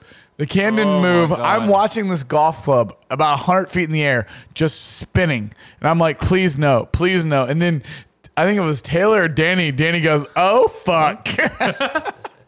But so, like, the best part is they like the most comical, most less lethal, like, landing. You know what I'm saying? Like, it could have hit the windshield. Oh, it could have hit the windshield and went right through. So, like, the handle hits the hood, right? So the golf club hits the hood, and it literally creates this whipping effect. So it bounces, but also whips right over top the windshield and just smacks the hood of the What the I roof of might the car say and just is there it was no puts the- dent. There was no dent on on the the hood. hood. But it put like a 3-inch dent from the head of the club in the roof of the car. It was like a Chrysler 200. Is that what it was? Yeah. It was. yes. It was the worst car in the world. But It was the worst new car being built at the time in the world. And this car, Jared had just gotten this car. It was like brand new too. It wasn't brand new. It was new to him. But it was like a newer. It was like that car was only a couple years old. Yeah, it was like. I mean, this was like some old lady bought that car and treated it so nice. Yeah. The fact is, it worked out the worst way, but the best way because it didn't hit the windshield. All scientific mathematical equations would have been like, that's windshield. As we're all sitting back watching it fly through the air, we're just like, you see the little math numbers popping up in your head. You're like, -2 + 3 divided by 4 -3 plus the wind. Exponential equation to get the parabola. That's windshield. That's windshield. Nope, just hood. Boom. But also the force that it took to launch that club from where we were standing, just trying to hit a golf, just back to the beer can, just a Bud beer Light can. cans. They were crushed. You're not even supposed to hit that hard. Like no, everyone they don't else go as far when you hit them that far. Everyone else has teed off. We've all hit our beer cans. Maybe max 30 yards. You guys smoked that lamb that day. That lamb was delicious. It was your lamb. Oh yeah, that's right. It was your lamb. Yeah, I brought it. Shit. It was so good. It was the fucking. And maybe that was the biggest party of everything because that's the party we got fucking. We played some cornhole. We didn't get the cops caught on us. We didn't get the cops caught on us. But the next morning, we were warned that the cops were going to get caught on us. They just couldn't find it out. They couldn't find the time to get out there. I don't remember. Shut the fuck up. So we lived in a really good area where no one knew the number to the cops. You know what I'm saying? I think the issue is the cops were called. No, they weren't. The sheriff's office said, "Yeah, we have other shit to do. We're not going to respond to like." You're talking about a 200 person party? Yeah, it's not a big deal. Like massive fire. No one got shot. There's no drugs. Okay. All right, cool. We're going to let that slide. Somebody's car got hit by a golf club. Oh, big deal. That's how bad the party was. A golf club. No, the golf club incident happened at like 2 p.m. Oh, it did. The party went until like 4 a.m. I remember being so drunk that like I was like, Jarrett, look. No. You don't? Do you remember being so drunk that Danny kept stabbing the beer can in your back pocket, and you got pissed at him? Yeah, he stabbed me. He stabbed me in the leg. You would claim, but it was like you kept putting Bud Lights in your back pocket, and Danny kept like. He used like a real knife. Yeah, it wasn't like he was taking his keys and jabbing. Danny was like, he keeps putting them in his back pocket. Watch this. He would just go up and stab the fucking can in your back pocket. I was too drunk to even realize he was stabbing the can until he stabbed me, and then I tried to fight him. Yeah. That was great. But I feel like if someone stabs you, you're allowed to try to fight them. I mean, he didn't stab you. He stabbed your beer can in your back pocket. No, he stabbed me. The problem was Danny was getting progressively drunker. So his stabbing was becoming less accurate. He got in the cheek one time. And then he got me in the cheek. And then I was like, Danny, like this was all funny until you stabbed me with your knife in my ass cheek. Like, you know what I mean? Like, I was like, oh, I shouldn't put him in my back pocket. I'm drunk. So the best part is like, a coworker of mine came to the party that time, and he's like the funniest guy you ever meet. And he was just like dying laughing the whole time. And then when you got pissed at him, he was just he's like, "Oh yeah, fuck him up, yeah, he stabbed your ass, fuck him up." Like he just kept saying the most random shit.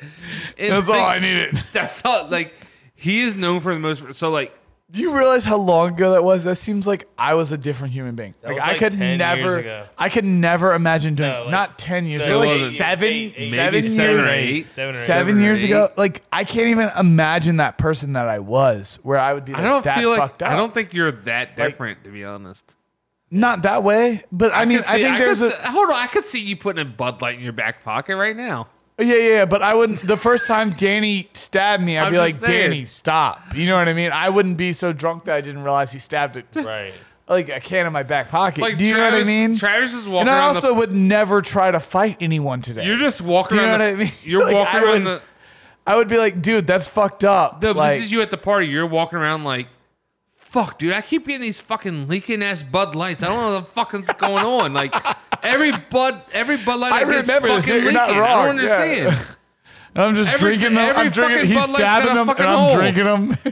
He's stabbing them, and I'm actively drinking them. And I'm like, it's fucking leaking. Like, what the fuck? We got bad cans. Hey, Corey, I'm, like, just chugging them. Did you get like pre-shotgun Bud Lights or something? Like everyone's got a hole right here. Like I got a shotgun everyone I'm taking. I don't understand what's going on. Oh yeah, I definitely like chugged like 3 beers because I thought they were leaking. They were leaking on your ass. I thought they were leaking. Like I thought that it was like a thing. Well, the best part is, it didn't click in my head that I was pulling them out of a tub of water that had ice in it. You know what I mean?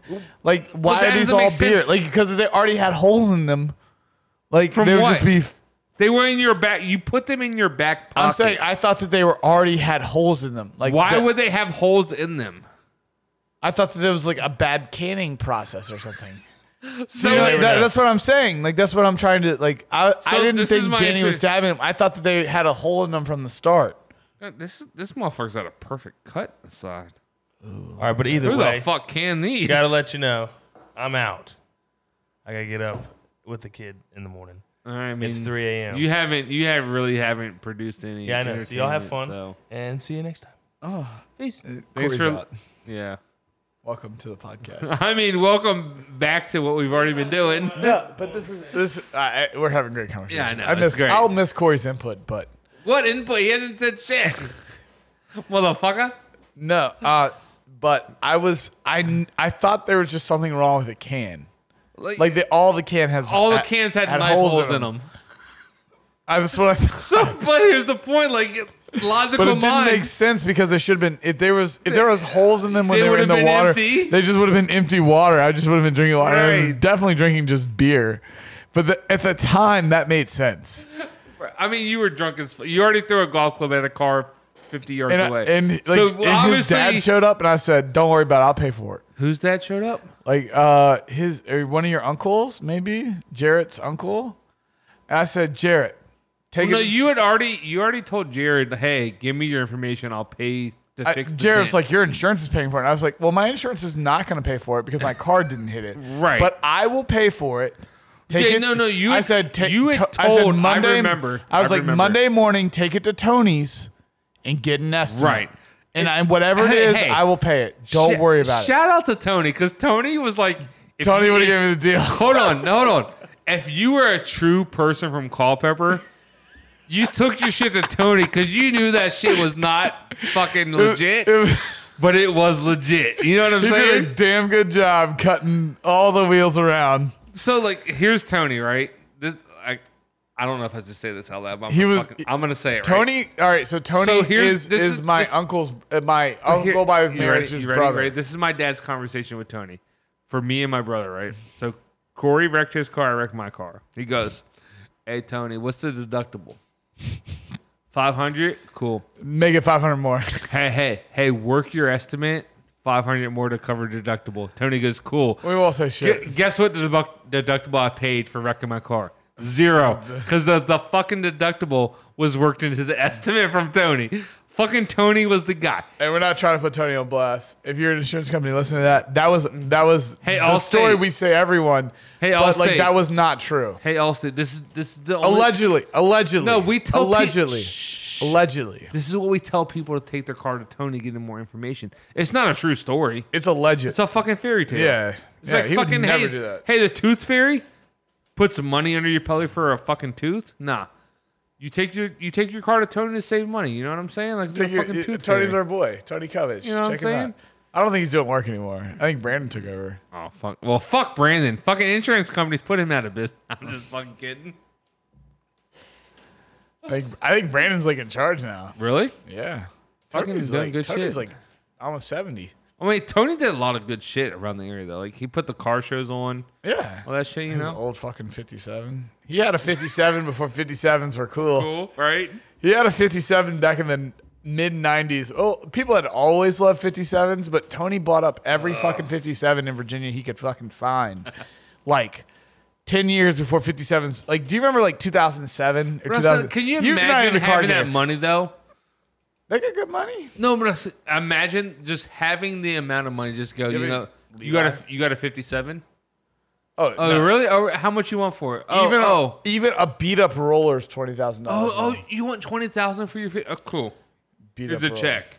I'm taking. Hey, put the shit on the trailer. We're taking it. Tony didn't have that kind of money.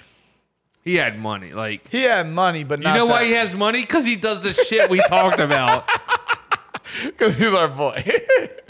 Tony has money. This is why Tony is the mob boss of Culpeper. Dude, my dad got into an accident. We got into a little fender bender. And Tony's a guy that you don't talk about, but you talk about. You know what I'm saying? We got into a little fender bender, and my mom got into a little fender bender with a Blazer, like in like 1999. Hold on, the Blazer, which I want to restore now, but like the one that's still there, the Blazer, the 1991, the maroon Blazer, the maroon Blazer. Oh God, that thing has been through hell and back.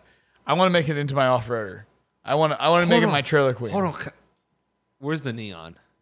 It's gone. It's in a junkyard. Oh fuck, it got junked, dude. You were I had the neon. I had a neon. No, that was you my had second car. Like we had the neon. Like yeah. Do you remember me doing donuts in the rec club field? And they were like, "You fucked your neon up, dude." It wasn't my neon. It was my dad's neon. You drove the neon like it was yours. It was a temporary. We drove the neon to Manassas to the fucking the Union Picnic. Oh, yeah. And then we were taking the neon. That was your neon, right? No, you drove. I drove our neon. Me. Oh yeah, because I was in there. Corey. We took 729. To fucking that would have been Road. No. That was your neon. No, you drove. No. Yep. I didn't have any of those cars then. You drove. When we went to the fucking Union Picnic. That was the Mini. I took the Mini to that. No, it was the neon. I'm telling you. I promise you it was the neon. It was the maroon neon. It could have been the neon. It was the neon. I promise you it was the neon.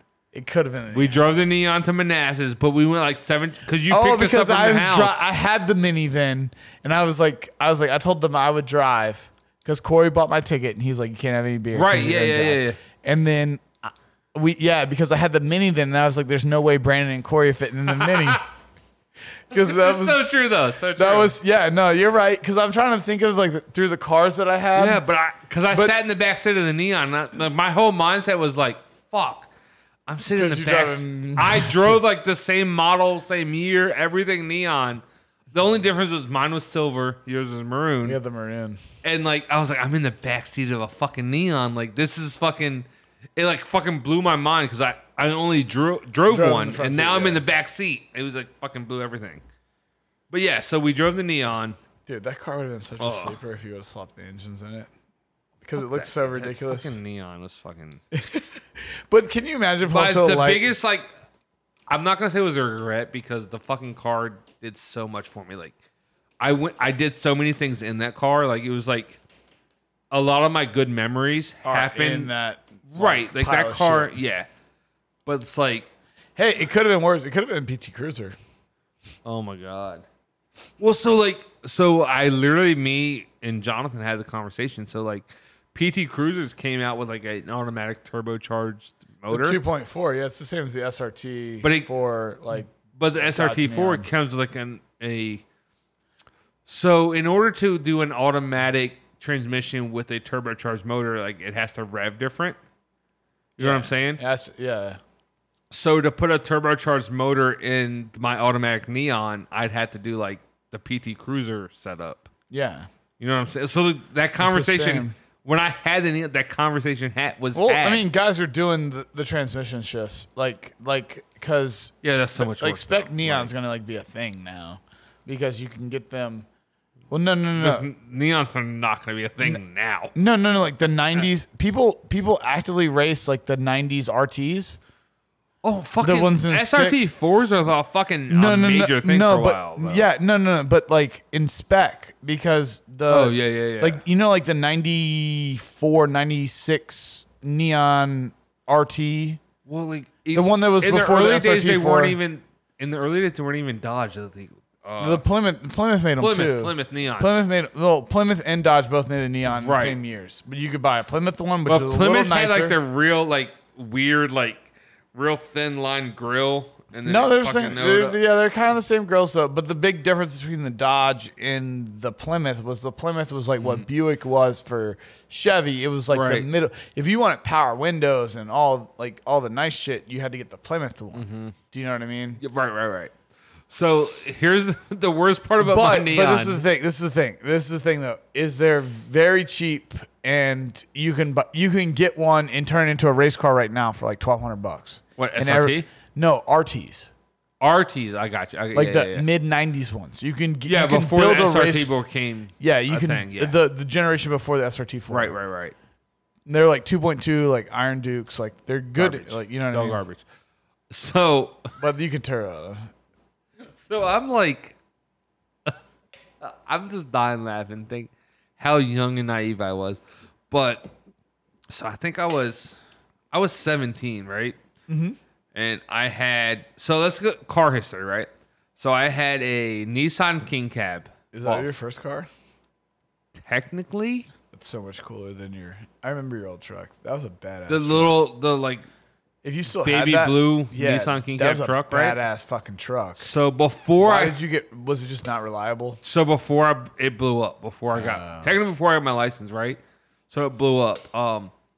Can you imagine that truck today? That'd be a cool truck today. Dude, I had so much shit for it. Like, well, this is the weird thing. It's like the King Cab. I had you think about for the it, right? Like comparatively, it was a 1985 Nissan King Cab, which is so cool right now. But it's like a lowrider truck without being a lowrider truck. It's like what it was. Like all the Rangers and the Toyota trucks. But it was like more lowrider. Like it was badass. It was like, hey, you want a fun truck? Yeah, it was cool as shit. Like it was. I was like, fuck, this fucking is dope. Like I had fucking seat cover. Like look at that. It was so funny. I'm 15, right? 16. I'm like, this is fucking dope. I had a steering wheel cover, a fucking seat covers. I had everything a 16-year-old could ever want in a fucking new car. And so like I think I had my learners maybe. And this is when my parents were divorced. My dad came to pick me up. He's like, hey, well, let's take your truck. And we're like, cool. So we drove my truck to where my dad was staying at my grandparents, and we got there, and there was like really bad, like I think like smoke coming from the exhaust, and my dad's like, that's not a good, it might be a head gas, like it might be blown. It'd be a head gas with water pump. And I'm like, fuck. So like we got it back, and then at the time my mom and my stepdad got to look at it and it was blown. Like the motor was done. Yeah. And it was a 1980, whatever. And at the time, in 2005, I was 20 years old. Like, no, it's 20 years old, and it was also at the bottom of its value. Like that was not today. If you have that exact same truck and the engine blows, that rolling chassis is worth something. Like there's guys that want those trucks now. Do you know what I'm saying? So like, and it was just a different, and it was like what 2006.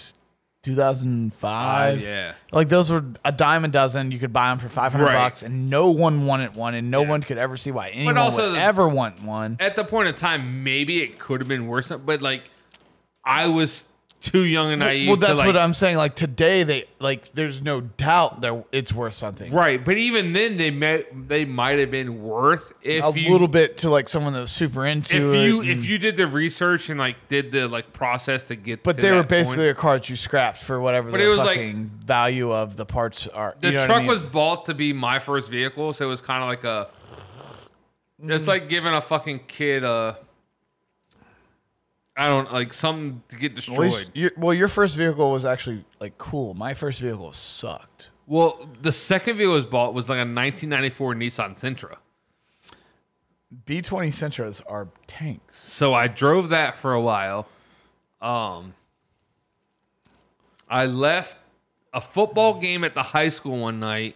Completely died on me. Like, so that little access road that connected the high school road to Ira Hoffman. Yeah. I'm like leaving the football game and I'm in the lineup to like turn on Ira Hoffman and it just completely shuts off. And I'm like, oh, well, fuck.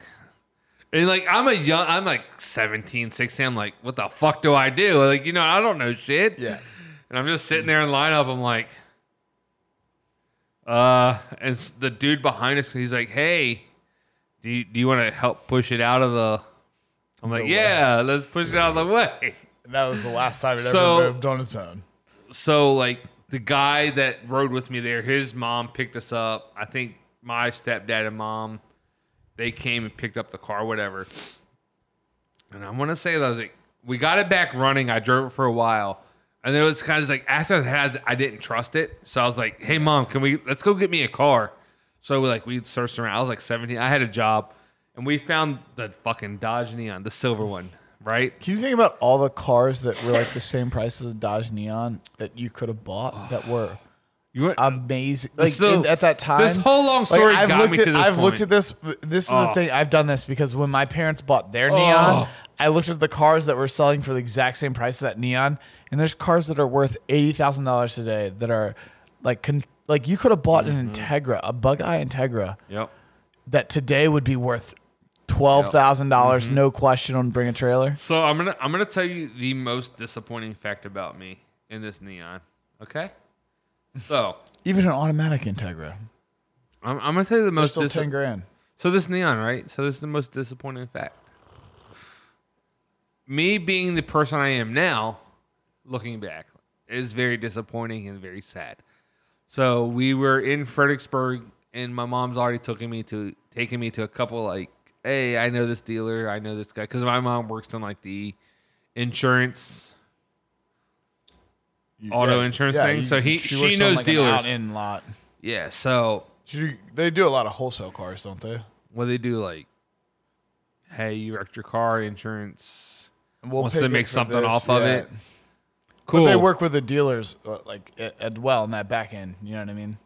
Sort of, kind of like they'll come and buy like not wrecked cars. Like, let's say your car gets stolen, insurance, like you don't find your car for 30 days, insurance has already paid you for that car. That car goes to them. It gets auctioned Even though it's off. a clean car, if they recover it The properly. car's like totally fine. It just got stolen. Yeah. But the insurance is already paid. Well, it's got a total title. I don't know if it has a total title. Some of them do. It depends on the state. I don't know how Virginia is. I'm not Some sure. states, if like a car gets stolen and recovered, it automatically has a total, like what's it called?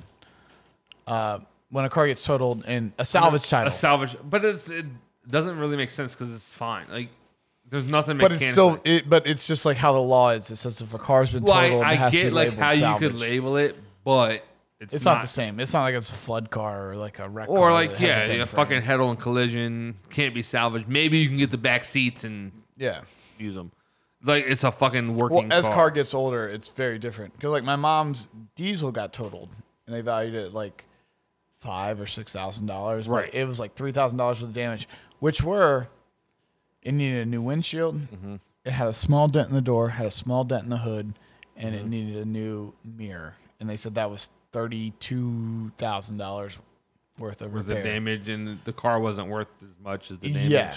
And, so anyway, but it's very drivable. Like, you know what I mean? We're Like, we getting off replaced the topic. windshield So for like $200. here's the sad part. I love We're that gonna part. get to the sad part, right? All right. So my mom so we went to these people. We saw this car. She said, "Oh, we bought this car from here. Let's go by here." We go past it. I go, "Oh, that car has a spoiler."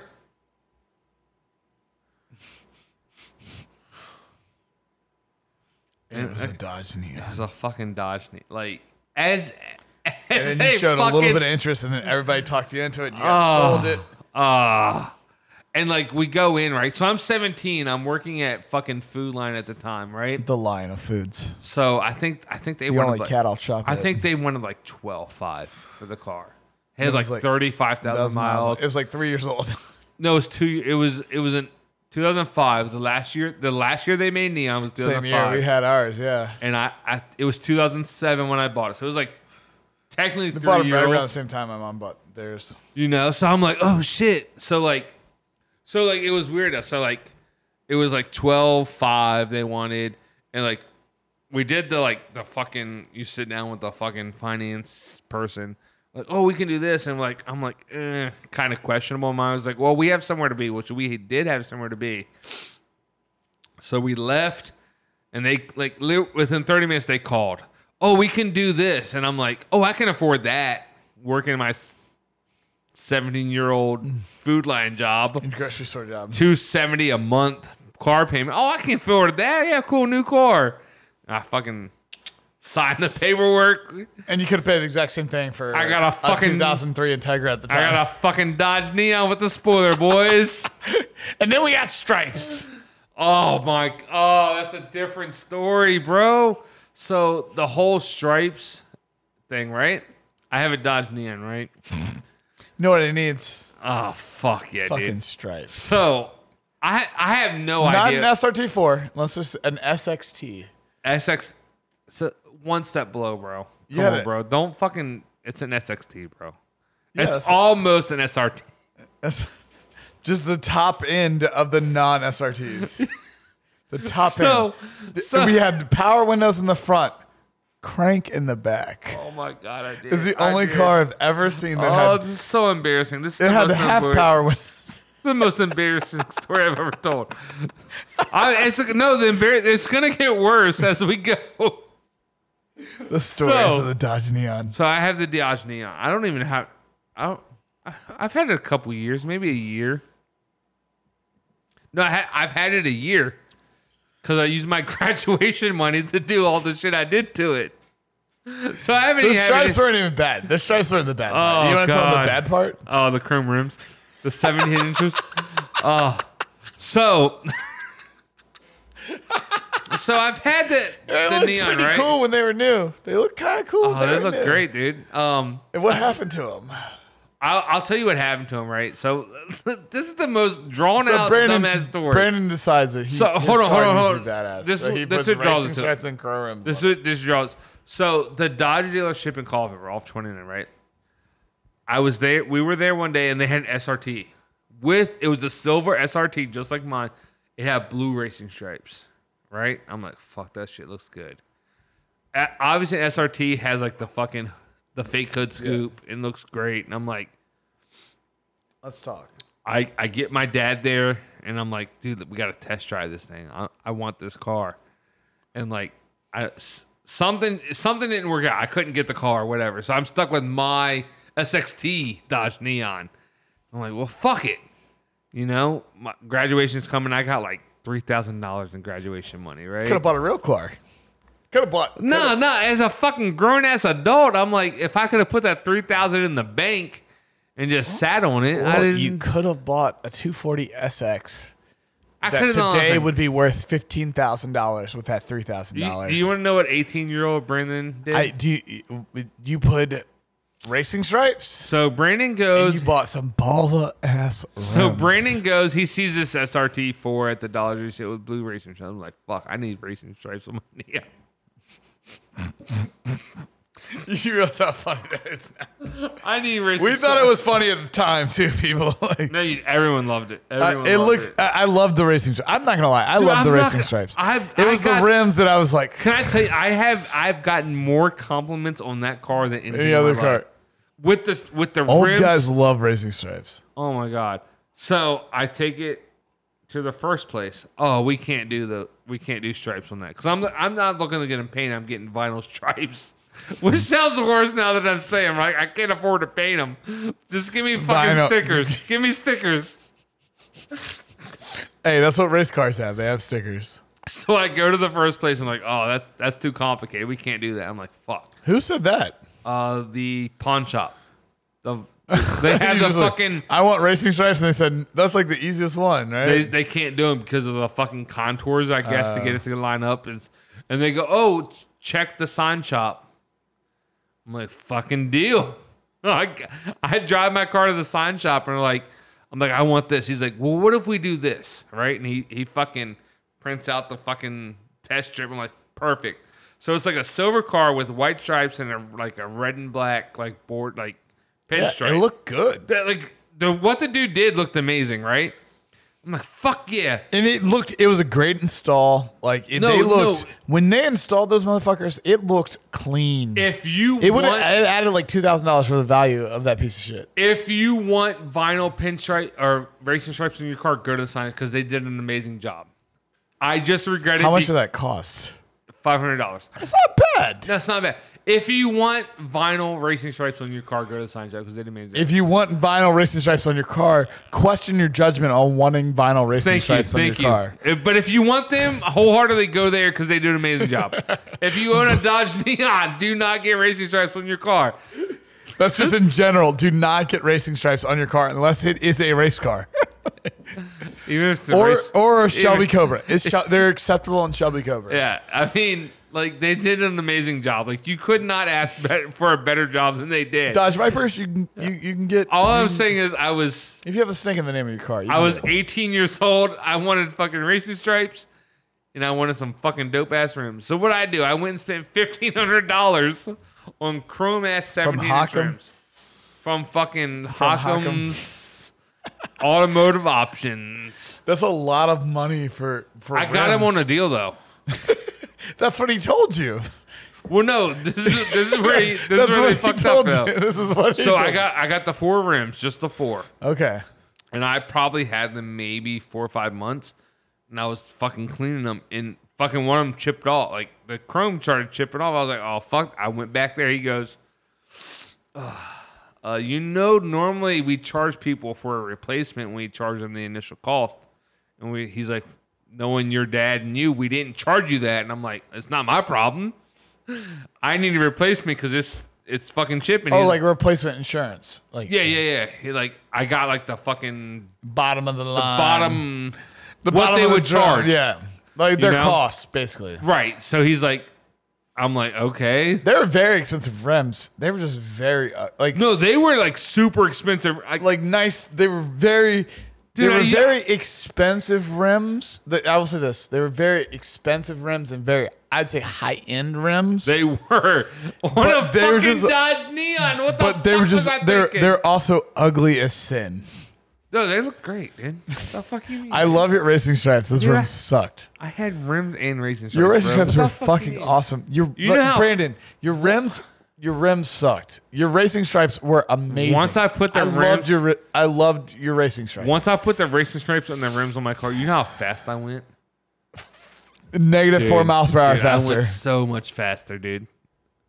Did you feel faster? The racing stripes. You know, feel is a real thing. The racing stripes themselves gave me 50 more real wheel horsepower. Do you know, real study though, people driving red cars compared to white cars feel like they're driving faster.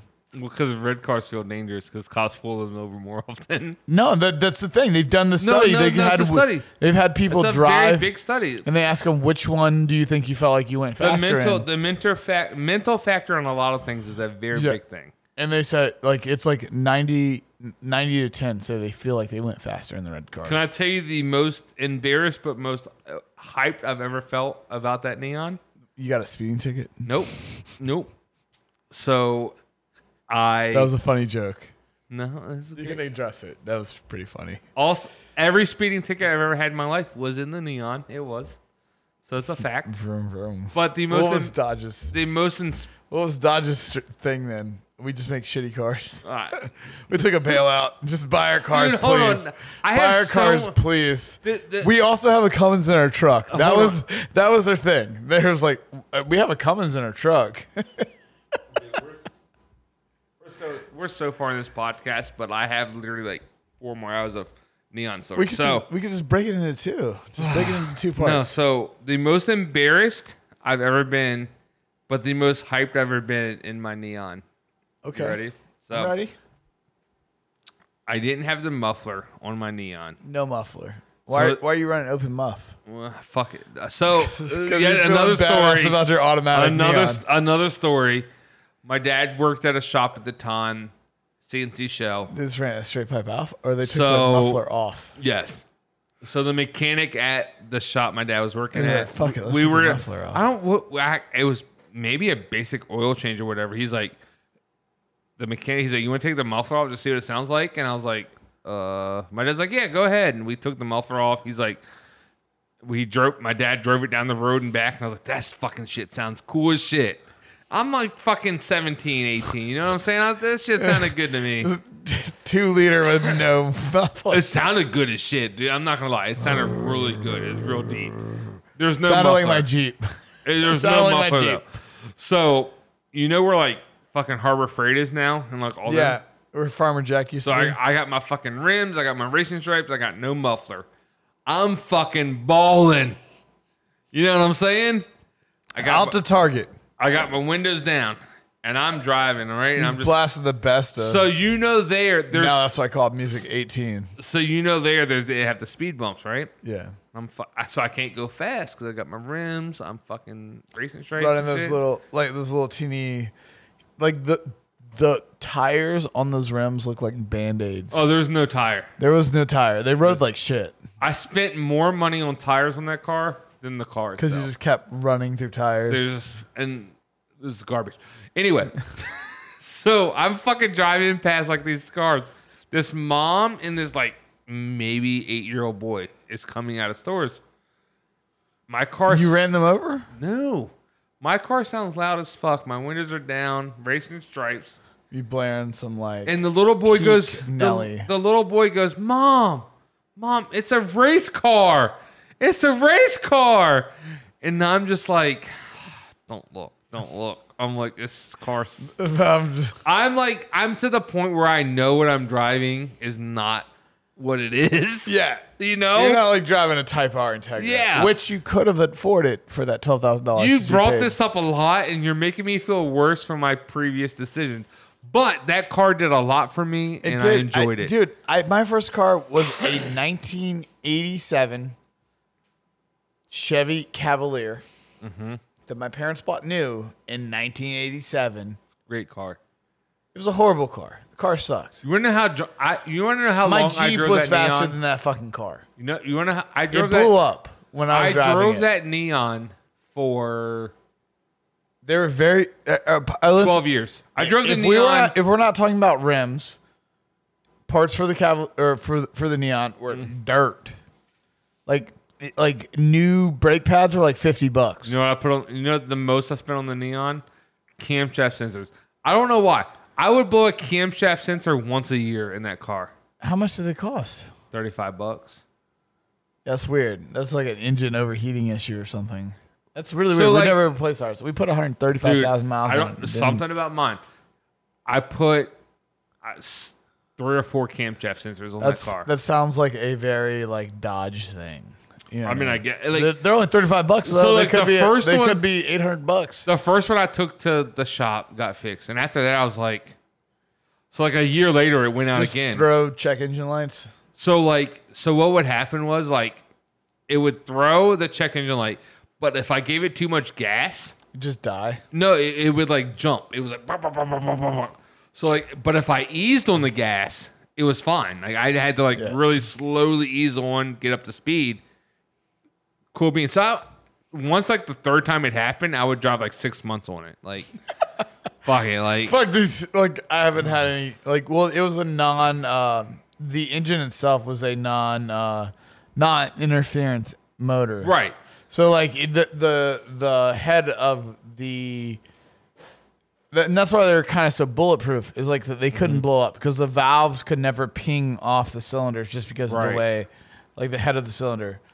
Like, Yeah. So so the funny part you was couldn't really fuck it up. You know what I mean? That was the thing. Is like when you run an interference engine, like in like an interference engine, like if the cylinder heads are not coming up at the right time and the valves are dropping, you get like valve ping and then you can just blow the whole fucking thing up. right.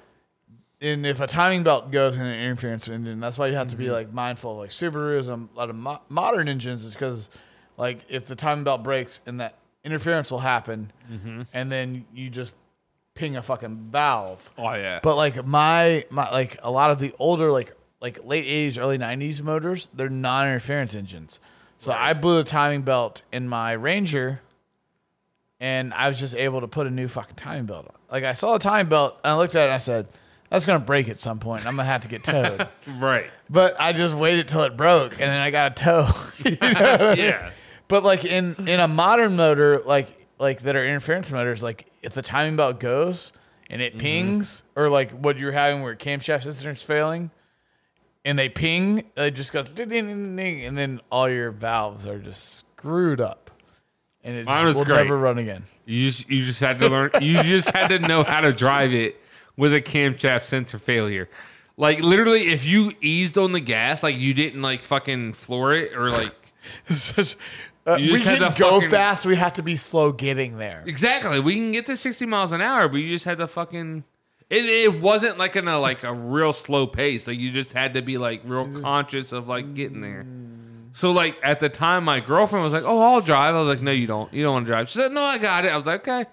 So we were in furniture. I was like, and she would take off, and she would fucking hit it. The car would jump. Once you it's a torque sensor. Once you got up there, it would like kind of stop, but then you'd hit a light, and she's like, she's like, "No, I'm not driving." I was like, "I told you. I tried to warn you. You didn't want to drive." This is the bullshit I deal with every day. Until I paid the money and fix it, this is what we're dealing with. And I was like, it didn't stop me for getting your car still look fucking cool. I had racing stripes and rims, bro. But that shit, it didn't stop me getting from point A to point B. So it was never like that fucking big deal in my head. I was like, I can get there. I've never had a car that's had those problems. Outside of my Jeep. My Jeep always had problems, but it was a Jeep, and it was never my primary car. The Cavalier died. Nothing you've had has like major problems. Like it's had major problems. Well, the camshaft sister to me was never like. I'm like, oh, a $35 fix. Fixing it was a pain in the ass because of where it was. I will say this: I've never had like modern car problems with a car I've ever owned. Okay. So the Cavalier died because the catalytic converter was jammed. It overclogged the engine. The engine just kind of blew up. It was like a $500 car. Like my parents were just like, drive it till it's dead. Right. I got my spec. I had my spec. Dude, you've had so many good cars though. The Spec V? The Spec V. It was an awesome fucking car. Dude, amazing. And the guy who had it before I wanted a Spec V for a while. Dude, and then you had one. They're like $4,000 right now. Car stories, right? I was like so pissed. Dude, if you want one, buy one. Go buy one. They're dirt cheap right now. No, I don't want that. They're dirt cheap. I'm telling you, it's going to be the car. 5 years from now, you can buy it for $3,000. So can I tell you the car story the most upset I've ever been? Okay, please. And we'll get back to my car history. You were there. So it was at the point of time when I was like super big into like lifting weights at Gold's Gym, right? And at that point in time, the car I always wanted was a Honda Civic Si, right? What generation? It was 8. The one 7th. There's the one before the one Corey had. It was the one Corey had. Oh, the 8th gen, yeah. Yeah, the 8th gen. So like Corey, at that point in time, I was the one that talked him into that car. No, here's the thing. At the point I told him, you're gonna buy this car because he was like looking for a car at the time, or I'm gonna buy this car. No, so here's the thing. So at the time, like, so call your dad or I'm gonna call my mom. For at least I don't know how long I've been looking at those cars. Like, oh, this is the car I want. I want this car so bad. I want this car, right? So I couldn't drive stick when he bought that car. No, he did because the rodeo was stick. No. The rodeo was stick. The rodeo was stick. Oh, yeah, so your dad, stick. But they wouldn't let us test drive it because we were too young. Is that what it was? I just remember your dad had to come to test drive it because they wouldn't let us test drive it. Oh, okay. And I think it's because we were like under 21. I was like, what if I showed up and I was like 19? I don't know. But here's the thing: did he have that in high school though? Do you have the SI in high school? Maybe for the end part. No, it's when the other one died. So he had the Sunfire, right? Then he had the rodeo, and then the rodeo died. Or he got into died. He got into that accident with No, the Sunfire got in the accident. Oh, is that what he got in the accident? He got the rodeo because he the traded Sunfire. it for like $500. Yes. All right. Okay. That. So here's the thing. I wanted a Civic Si so bad at that age, right? I wanted that Jonathan car. had the EK. Yeah, right. And I was like, at that point, I kind of knew a little bit about cars, right? Like I kind of knew something. This is after like 3 years after Neon. I knew cars. I was like, the fucking Civic Si it's a good car. I want it. I was at Gold's Gym working out, right? And Corey calls me like, hey, where are you at? I'm like, I'm at Gold's. He's like, hey, come outside. I got to show you something. And somehow I knew you were with him, right? And I'm like, oh, okay. He's like, me and Travis are coming to show you something. I was like, okay, cool. And I come outside and I see this fucking red Civic Si coming down the road. And I'm like, oh, Travis bought a fucking Si. And Corey wants to show me because he knows I want one, right? I'm like, cool. And he's like, oh, it's mine. I'm like, in my whole mind, it was like, fuck you, bro. Like, this is the car I want, and you went out and fucking bought. Like, that's how I kind of thought at the time. Like, I'm stuck with this fucking neon, and you have. And you went and got the car I want. You know what I'm saying? Like, well, when Corey told me what he traded the SIN for, I know it had a lot of miles on it and it had shit that needed to be done. But when he told me when he traded it in for the Dart, right? Mm-hmm. When he told me what they paid him for it, I was like, dude. There's a really long backstory to that whole fucking thing, though. Really? Can we talk about it after this? Yeah, it's fine. I mean, we can carry. Corey can tell you the whole story. Does it have to do with Corey's like financial stuff, or does it have to do with the car stuff? like. Oh, how many? I know what the wrecks and stuff like that he'd had in it and the slide sites. Like it definitely had like a questionable history. No, but what they like the fucking salesman bullshit. Like, oh really? Yeah. So I'll just say it. Like, he went to like. I guess he's looking at a car, and like the clutch was kind of getting a little iffy. He needed to replace the clutch. Yeah, the clutch was getting iffy. Because he'd been dropping it. It had 130,000 miles on it, and we drove it like we were fucking 20 years old. But if you knew how to drive, like you could get fucking by. Like Corey. Oh, you get from point A to point B in it. But the clutch was gone. The clutch needed to be replaced. It's not hard. It's not hard to replace the clutch in that car. But they were like. But it's a weekend, and you got to like not have a car for like. So he was going. Like he was looking at like cars to trade in. Yeah, he had like 200,000 miles. Right, on so it he was looking at the Dart, and like I guess the sales guy, or the finance, I don't know. The whatever dude was like, oh well, let me drive your car to fucking test, see what it's like. He burnt the clutch out. He fucking dropped the clutch and burned it out. Like, and my dad and Corey sat there and watched him do it right on 29, and it was kind of like one of those fucking. Like, really, dude, it's a 200,000 mile car. If you can't drive fucking stick, yeah, like it was one of those iffy situations. Like, hey, this is gone. You're replacing the clutch, or we're buying we're working a hell of a deal in that car. We're working something out here, like because you just ruined their fucking clutch. Right, granted, it needed to be replaced, but like it was still drivable until you fucking drove it. Corey and my dad would have drove the SI off the lot fine. But after that guy drove it, the car was undrivable after he fucking ruined the clutch. So it was either like, all right, so we're standing here.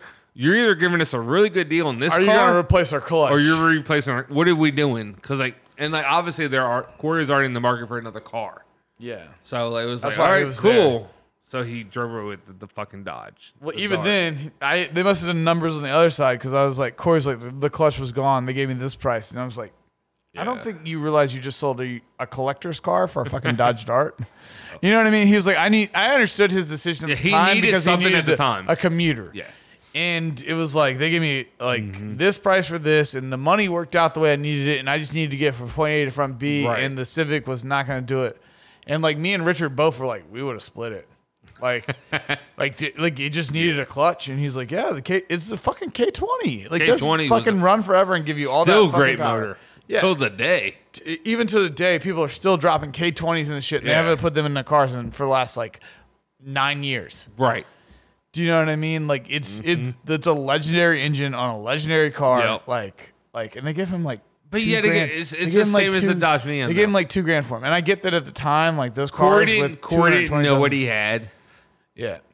Well, that was the thing. Is like when he bought it that day, I was like, I'm either trading my car in. Or you're going to buy this. Because he was in the market for a car. Yeah. And they got traded in that day. Right. And I was like, how much you want for it? And they were like, 69. And I was like, I know what my car is worth right now. And I can. Dude, when Corey called my car was worth like $6,000. And I was like, Corey, you're either going to like buy this car or I'm going to buy this car. I can picture it now, dude. I walked out of Gold's Gym and I'm like standing on the sidewalk. I look to the left. I just see this fucking red ass. I'm like. And it just hit me. I didn't know, but I deep down knew. I was like, fuck, that's Corey in that car. And my first thought was like, oh, Travis bought it. You know what I'm saying? Like, yeah. Corey's just driving through the park. Travis bought it. And then Corey's like, no, it's mine. I'm like, fuck you, Corey. Fuck you. Like, my first instinct was like, fuck you, because that's the car I wanted. And now you're he didn't even like that. He wanted to look at trucks when we went that day. Oh, I'm sure. And Corey's never been a car guy. And Corey's always been like, a truck type person. I'm a car person. Like if you put up like a fucking brand new truck or like I'm a truck guy. I'm a car person. But I'm also like deep down.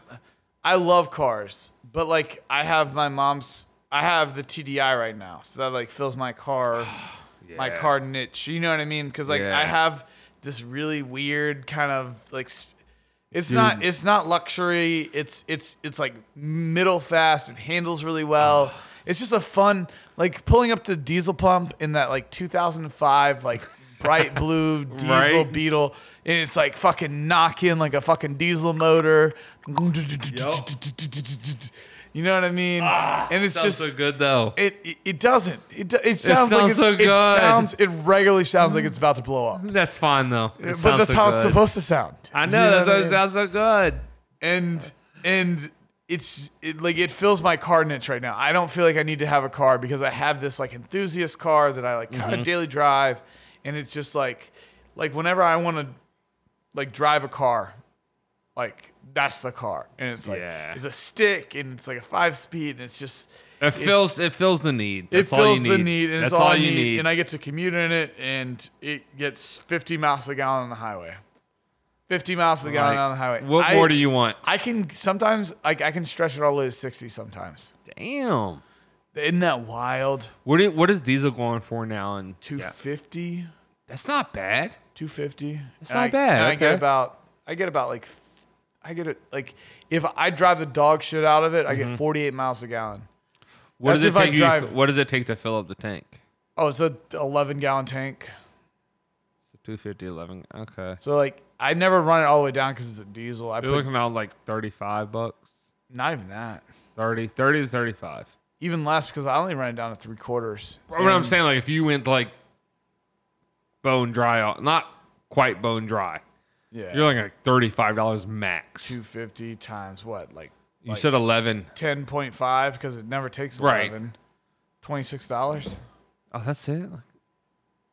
Yeah. Like 20. It's like 250 times 10.5. It's like $26. 26. That's not bad at all. No, when diesel's through the roof. Right.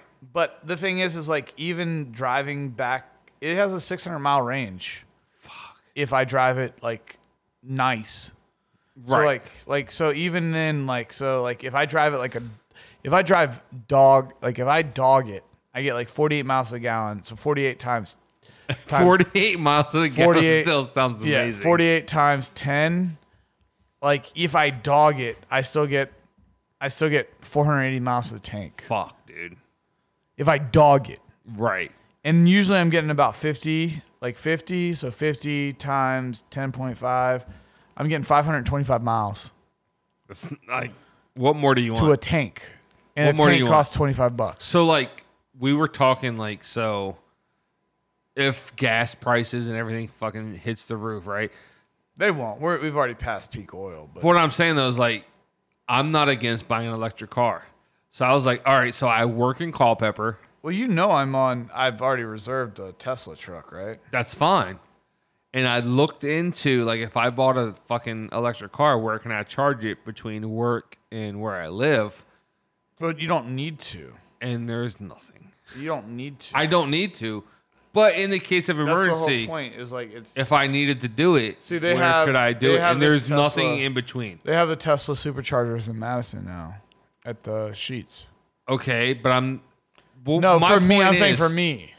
My point is, like, in order for me to go from where I work all the way to Madison to where I live is completely. Oh no! I'm saying for me, like that's why I'm on the list. Is because I feel like there's the infrastructure there. But you also live in a more progressive liberal area, right? Which I mean, Fredericksburg's got fucking charging stations for days. Yeah, it's just like how do you get from there to there? Just from where I live is. And see to where I work. Well, if you nothing. The reason why Madison got superchargers is because if you're going from Washington D.C.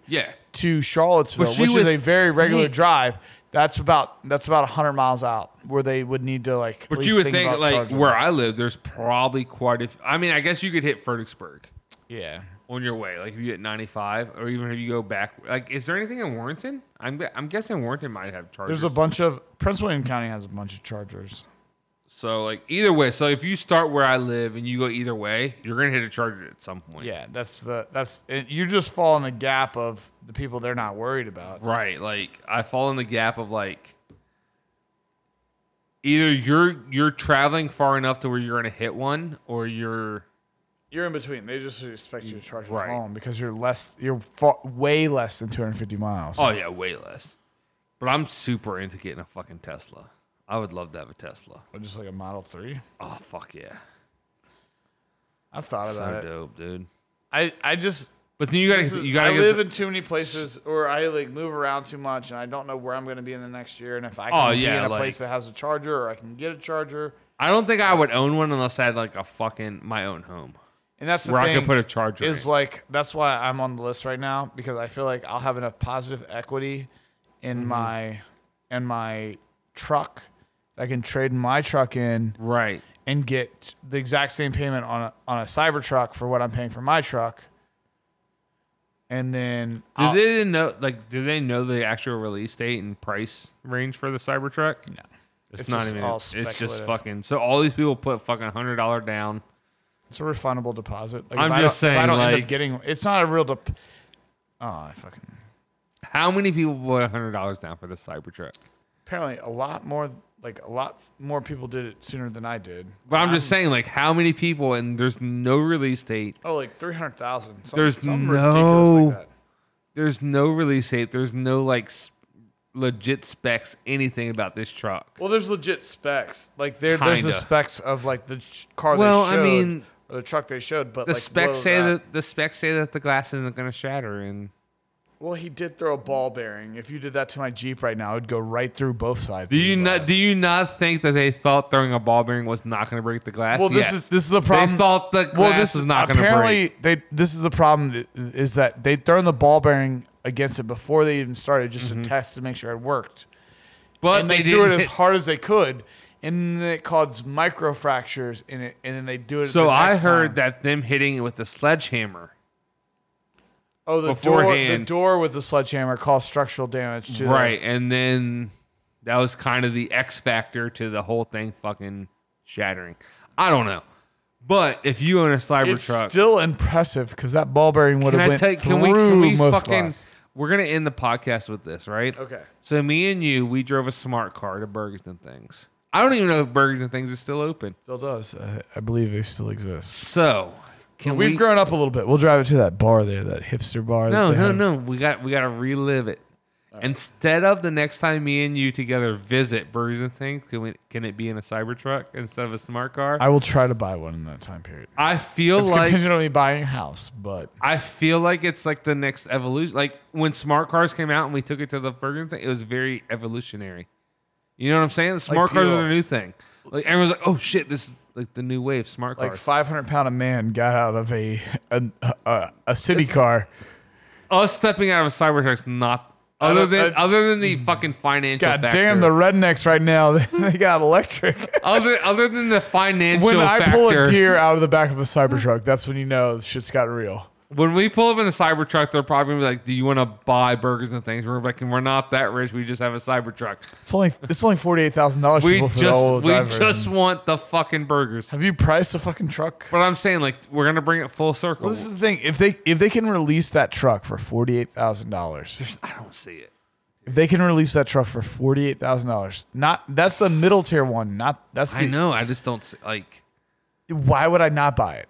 Why would you not? Why would I not? I could if I had to spend 30 minutes a day at the Sheets in Madison, hanging out, drinking a Sleet Sharpie, Well, no, hopefully looking at the rednecks with their big ass diesels, being like, "You want to race?" and then Hopefully- going out and trashing them like a Ferrari. Hopefully, if you can afford the truck, you have a charging station at your house. Well, I mean, I live so nomadically that Put a fucking charging station at your house. Well, I just buy a bunch of charging stations. So, and hold I on. am an electrician, Hold so you on. can definitely wire it. I did not process this thought till just now, right?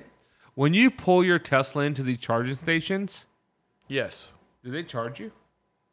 Yes. So do you swipe a card and then plug your car in? Yes. Okay. I Well, didn't no, know. you use like your Tesla thing. Like a lot of times you usually use the app and they charge you like it's fucking Uber Eats. Well, that's fine, but like I literally till this literally split second never process. Well, it depends. So I did not it process depends on the the thought of model money. you have and when you bought it. So like the early S editions, like the early Model S's, no. Charge nothing. They charge nothing because Right. you're like grandfathered into Yeah. like the old system they had. That's fine. Some of the Model X's are like that, or like they bought like programs where they can just charge for free. All of the modern cars now, it pretty much charges, but like a 250-mile range is like less than $10. That's fine, but $350 is like less than $10. what's fucking me up is like I literally did not process paying at a charging station until now. Yeah, It did not It process charges like for electricity now. no, that it makes sense. Like once I thought about it, it made 100% sense that they would charge you for it. Yes, but it did not process that I'm paying for this until just a second ago. To where it's like fucking put that shit in your house at that point. How much do you think the electric company would charge you to charge your car? They're charging like dead even rates. They're not Really? making any money off the charging. Well, fuck They're it, just dude. breaking You even. fucking put a charger at your house. A little post right on the street. Plug it in. Oh, like for your neighbors? No, for you, for your Cybertruck. Just one post right in front of your house. Park your truck, plug it in. You gotta run. I think it runs on like 240. That's fine. It's gotta run. You got to get the electric. You're not running a power cord to it. You're fucking getting the electric company to put this post in. Oh, you're saying, well, you still gotta run a power cord to the fucking car. Well, like I'm hoping you can park right at your it's got to be fucking designed parking just for your Cybertruck. Well, that's what I'm saying. You have to have a garage and a driveway because you can't What like the fuck park. you do? You can't park on the street and have a like electric car that you charge. What are you gonna run the cord out your window? No, the post is right on the street. Where you and Meg live, right? There's only street parking, correct? Yes, but we have our own right in front of the house. That's fine. You put a fucking post in your own. I only have a 100-amp breaker. I don't even think I could run. You don't what? You're not pulling off the house. You're pulling straight off the electric company with their new post they're putting in just for you in your Cybertruck. I don't think you understand how electricity works. What the fuck you mean? They fucking pull it off the fucking power line. Yeah, they do pull it off the power line, but it's got to go through a breaker first and a meter. Well, you got to put a new meter in right at the post. And then you have to put a whole new service panel in. Yeah, By that point, you might as well just run off your home one. Well, you don't have a strong enough fucking home one to run it, so you got to put a new fucking You're right. whole system. That's what I'm saying. So just put it there, second service, and you're just fucking Tesla. Fucking Elon can pay your bill. Fuck them. You got a fucking Cybertruck. But, you know, I wonder if that will ever happen. You know what I mean? If Elon pays your bill. No. But like, you know what I mean? Like that's a legitimate issue for like places, like neighborhoods that are like mine. Like, so you have all these states that are going Green. Well, they're not going green, but they're saying you can't sell non-electric cars here, like California. There's a bunch of neighborhoods where Hold on. California says you cannot after sell 2030. You can't sell non-electric cars. After 2030, you will not be able to sell a gas car in California. You wonder how many people will not live there because of like everyone's moving out of California anyway. Well, California has a lot more infrastructure than we do. Like, that's fine, but like, what if like nostalgic value, like you're just like a fucking collector of antique, like there'll still be gas stations. You can't sell a new. I get it, but it's kind of like I don't know. I just feel like it's fucking contradicted. I don't know. Yeah, I mean, I think that's how a lot of people who are like really into cars feel. I mean, but they're forcing companies to only sell electric cars after 2030. I get it. I understand. I like electric cars. I feel like they're efficient and they make sense. But there's just something like that fucking testosterone. That sound of a fucking gas-powered engine fucking rumbling. Yeah. And and you fucking hear electric car and you're like, huh? Or where you don't hear an electric car. That's what I'm saying. Like, you're like, huh? What the fuck is that? Sounds like a computer motor. Do you hear that slight hum? Yeah, we're going like 100 miles We're an going hour 100 though. miles. Like That wind noise? Yeah. You hear that hum? Kinda, I guess. So, all right, man. We'll wrap this shit up though. Oh, for sure. It's been a good podcast. I'm upset that Corey He died. It's okay. he didn't die. He literally sat here quietly the whole time. And awake too. That was the weird part. He was awake. It's the He was worst. not even it's sleeping. The most weird podcast because like normally when he's not talking, he's asleep. This time he's awake and not talking, and then goes to bed to go to like. He added some great parts though. I'm not gonna. It's the most complete opposite Corey podcast that's ever happened. You know, sometimes you gotta be Corey, and sometimes you gotta not be Corey. But we all love Corey. We all love Corey. You know, what a great guy. We're over and out. This is B. Travis Brown from the Meat Chronicles. Follow me on Twitter at BTBro, Instagram at B. Travis Brown. Check out the Meat Chronicles. That's on Facebook as well. That's B. Travis Brown. Are you gonna start a YouTube channel? I'm gonna start a YouTube channel. You It's need to do coming. that. It's coming. That shit needs to happen. But it's been great talking to you guys. I feel like it's really weird now. You think so? Like, my voice is just kind of like a little saucy. A little saucy. All right. But we're over and we're out. Been Not Your Experts. And it's just been Not Your Experts. Tune in next week. And maybe. Why are you getting so seductive over there? I feel like you're trying to hit on somebody. Maybe. Hey, that one girl who listens to the podcast. You know, this is Not Your Experts. Like, hey, girl. Hey, if you didn't know, I got the fucking Meat I was Chronicles late, on over but I here. knew you big it up. Like, you got that, like, real, like, you try to do that raspy, but not like, hey. Oh, just let it roll on out. Yeah, you into meat, girl? Yeah. I got that meat over here. Oh. All right. One time. Whoa. But we out, though. You know what I'm saying? Hasta luego. Yeah. Can we get like one boom boom boom just to close the podcast? Oh, that's what all I needed. Good night, y'all.